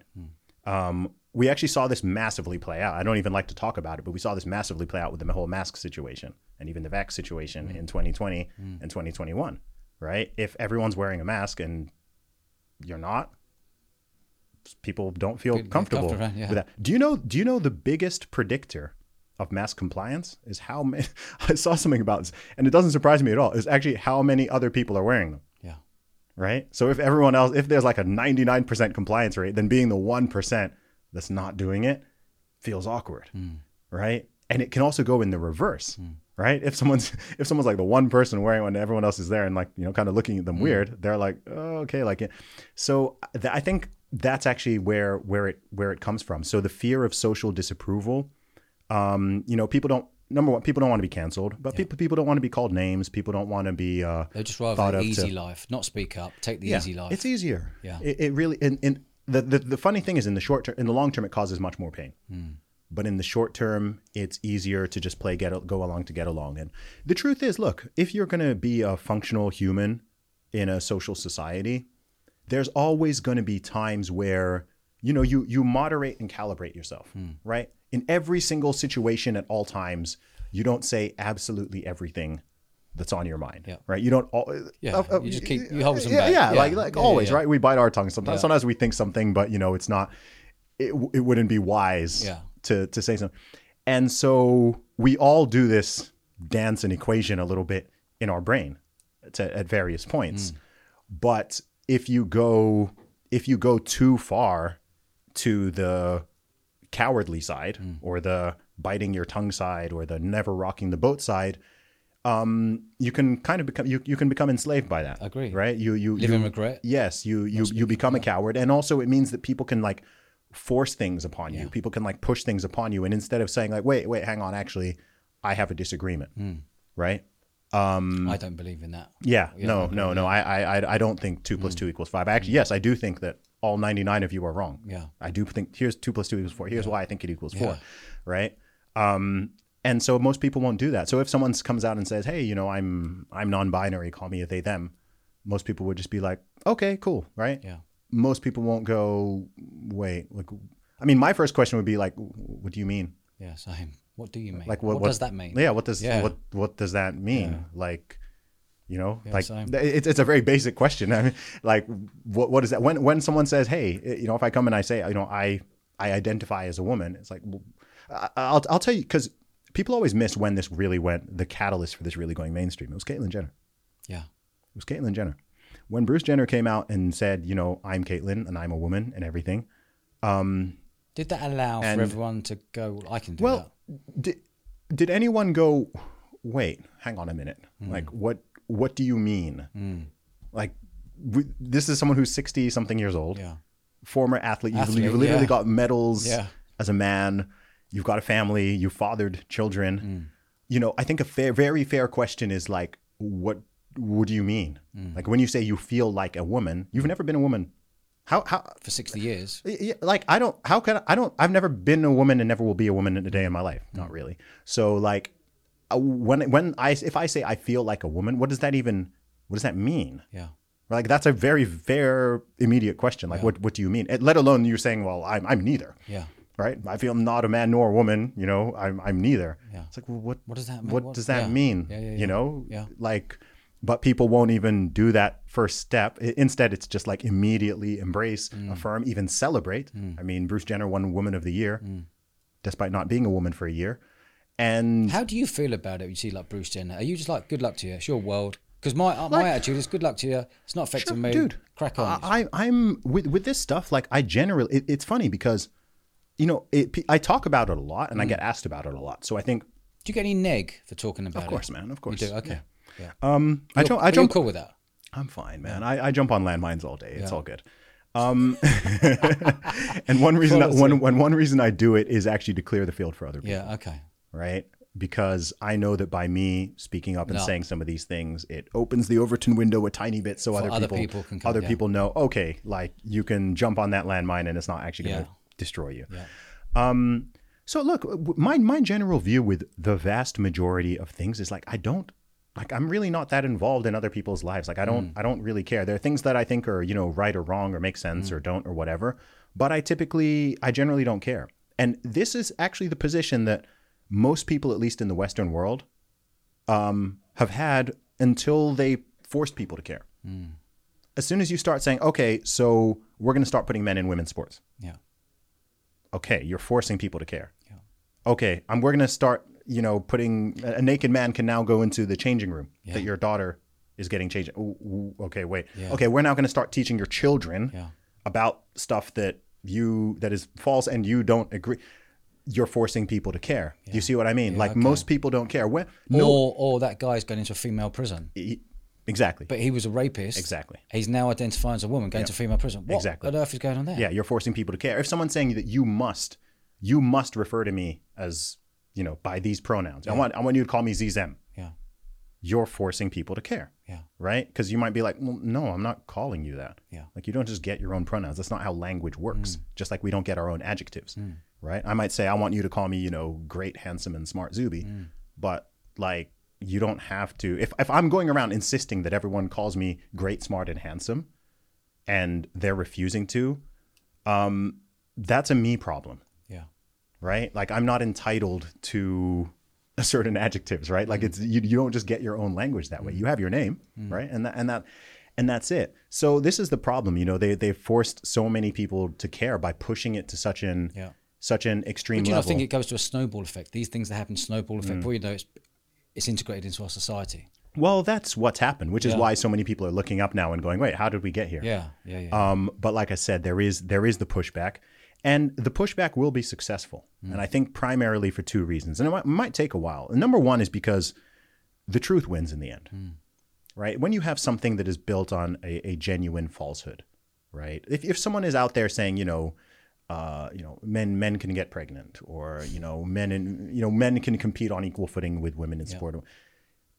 Reality does exist, and so you can deny reality, but you can't deny the consequences of. But men can't get pregnant. No. But will men be able to get pregnant one day?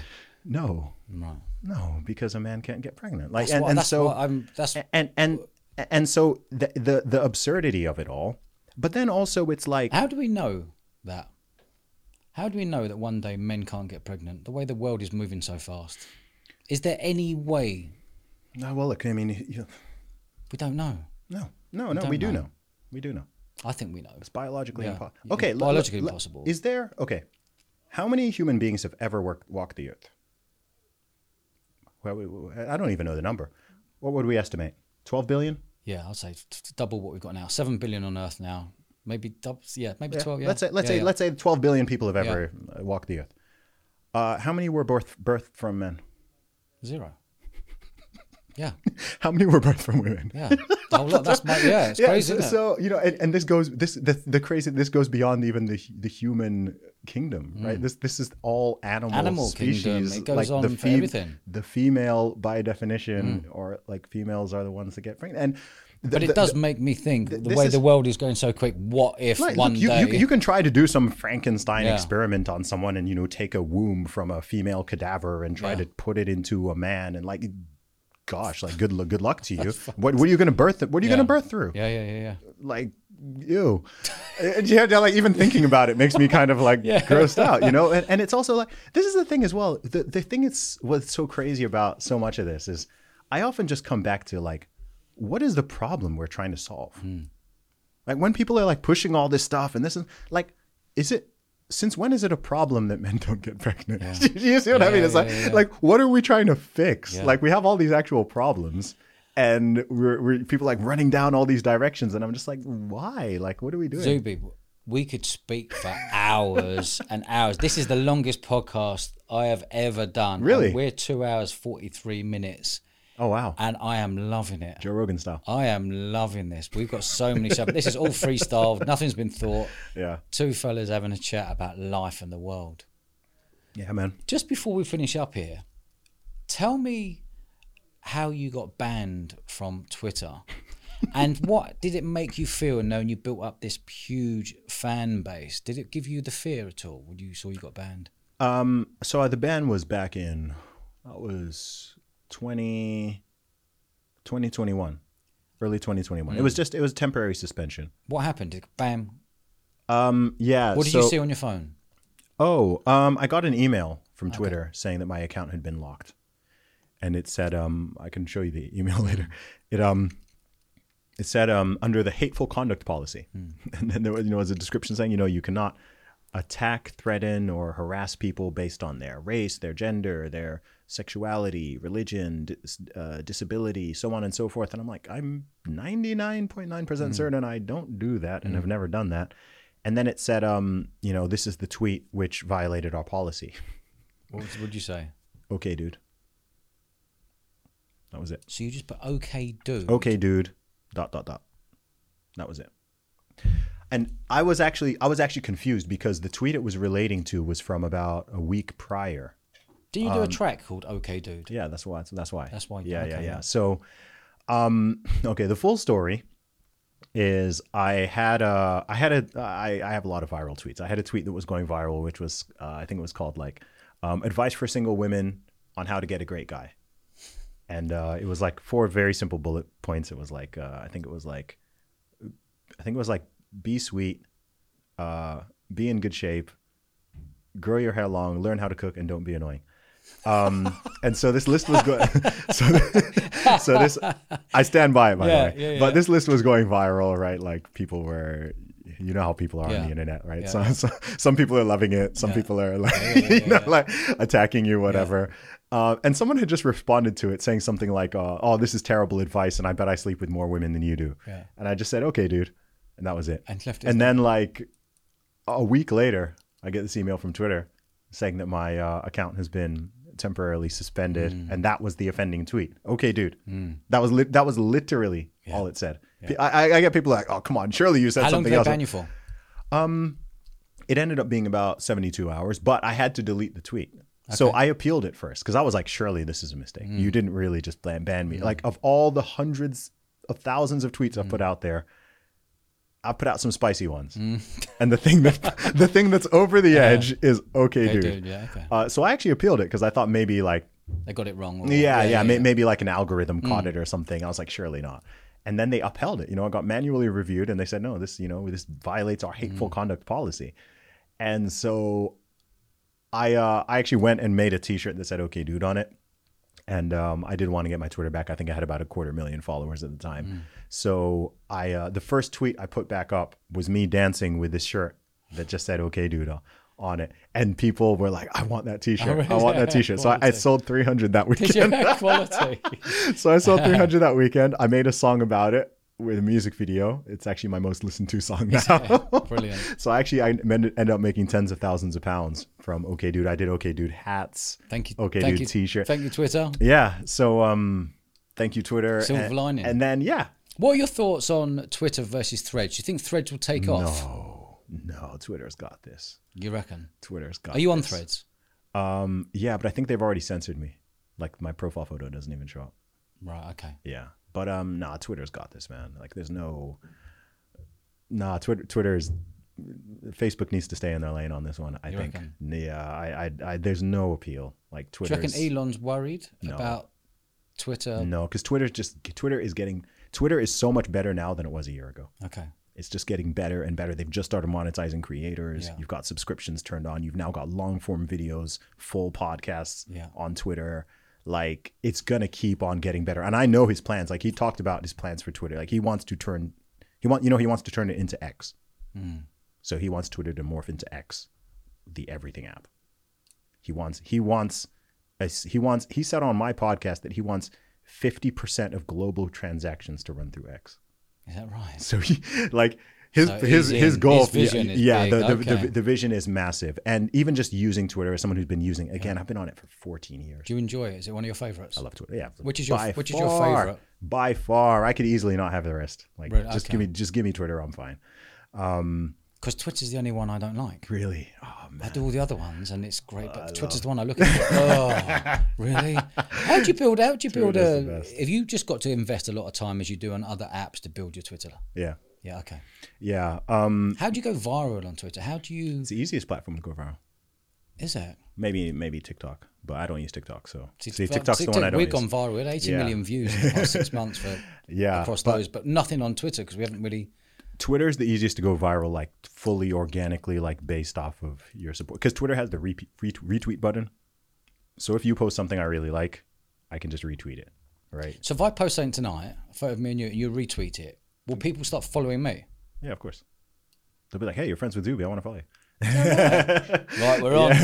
We start our Twitter journey. Get rid of Threads.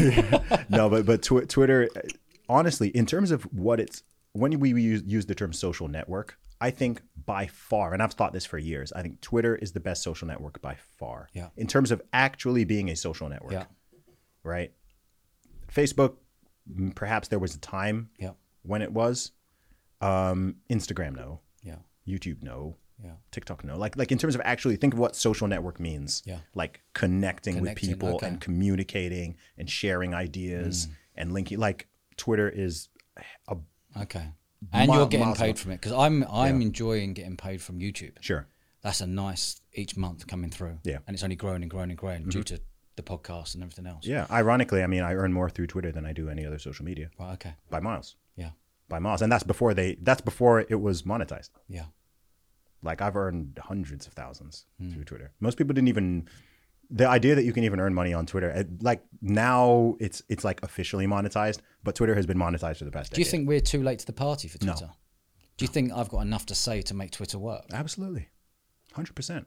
And I have no stock in Twitter. No, but it's like nice to hear. It's such a, like all the stuff we've been describing wouldn't have happened without Twitter.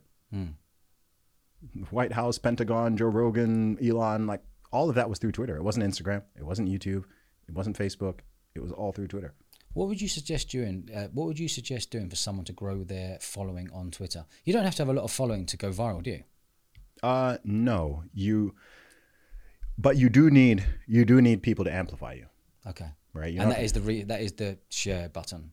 Yeah, the retweet button. Retweet button. Okay. Yeah, I mean, if you're not being amplified, then there's no organic way for you to go viral. It's not like TikTok where you get shoved into an algorithm and your stuff is fed to different people. Do you reckon if I gave you my Twitter account, you could write something knowing that this could go viral? Yeah, of course, but I wouldn't. You wouldn't? No, I only tweet for me. But I could, yeah. I mean, again, I've been on the platform. You can give me the heads up. You ain't got to do it. I'll do it. I'll type it. You just give me the heads up of what's going on that Twitter account. Yeah, no, I think Twitter is the most underappreciated, and it's been like this forever. That's the crazy thing. Like one thing I love about it, because Twitter has fewer monthly users than all the others. Right? TikTok is 1 billion people a month. Facebook is 2 billion people a month. Instagram is 1 billion people a month. What's Twitter? Twitter, I believe, is about 400 million. Okay, wow. Might be approaching half. And have you now. found that Twitter opens every single door for you? Yes. So any door you want to open, you can go and DM, you can direct message anyone. They'll look back It's easier to reach people on Twitter than on any other network. My God. If you try to reach, even if someone tries to reach me on Instagram, it's pretty hard. Why? Because you won't see it. I just won't see, like it won't even get put into my main inbox. It'll Yeah. get lost in. Same. It'll just get buried. Yeah, in, that's what I'm finding. Yeah. it just gets buried in everything else. Like on Twitter, like I mean, this is not a call for everyone to start spamming me with DMs, but like I'm very easy to reach. So are politicians. So are athletes. So are celebrities. What's the difference? So is the CEO of Twitter. What's the difference of getting through to someone on a DM and Twitter versus Instagram? How do you lose it in Instagram but actually don't lose it in Twitter? Is it laid out differently? Yeah, it's laid out differently. Okay. It's laid out differently. But even without the DMs, even just in mentions, it's easier to reach people because it's a real-time platform. And also because people are just, Twitter it's text-based. Yeah. So people are sharing their Mind. thoughts and ideas. Yeah, okay. It's not just like, hey, here's a pretty photo of me. Hey, here's me doing something cool. Yeah. Hey, here's me. Instagram's like a highlight reel. Yeah. Twitter is just it's the daily conversation. It's like, what are people talking about? It could be whatever topic you're interested in. It's going on there, right? There's a sports match going. When the World Cup was happening, Twitter was just like it was going crazy, right? Like it's just real time from all around the world, and people are discussing the games and this player and that. Say if you've got a good following on Facebook, YouTube, Instagram, LinkedIn, but I don't use Twitter. Sure. But I want to reach out to people and send them a DM, but they look and go, oh, he's only got 1,000 on Twitter. He doesn't really use Twitter. Is he the real deal? That's always could be a problem. Yeah, it can, but you start from zero on every platform. Yeah. And, my Twitter following is big. Like all my platforms are big now. Yeah. But my Twitter is still the biggest by quite a long way. Yeah. Okay. I mean, my Twitter is over 1.1 million. Yeah. My second biggest is Instagram, which is 392,000 at this point. I mean, that's a threefold difference. Yeah. Right. And then after that, YouTube is, I think, about 230. 230. Facebook's about 160. So, they're all big. They're all well over 100,000. They're all hundreds of thousands. But Twitter's your go-to. Twitter's it's the big one. And also, those Twitter followers are more valuable in many aspects than the other ones. Okay. Just due to the nature of the platform. And one thing with Twitter is like one of the biggest issues with like Facebook and Instagram, just the meta platforms, is, as you would have experienced, they're always changing the algorithm and slowing people down. Not as big a reach as you used to get. Exactly. You would have seen this even with your Bournemouth Festival page or whatever, right? Yeah. Like you're trying to reach your own people. And they're not. And you're not seeing your stuff, and maybe now you have to shell out, thousands of pounds. And you say on Twitter, there's none of that. None of that. I've never paid any. I've never invested any money to grow my following. It's all Why organic. do you think Twitter will beat Threads all day long? Well, they've got a 15-year head start. Yeah. Threads does not offer anything. Okay.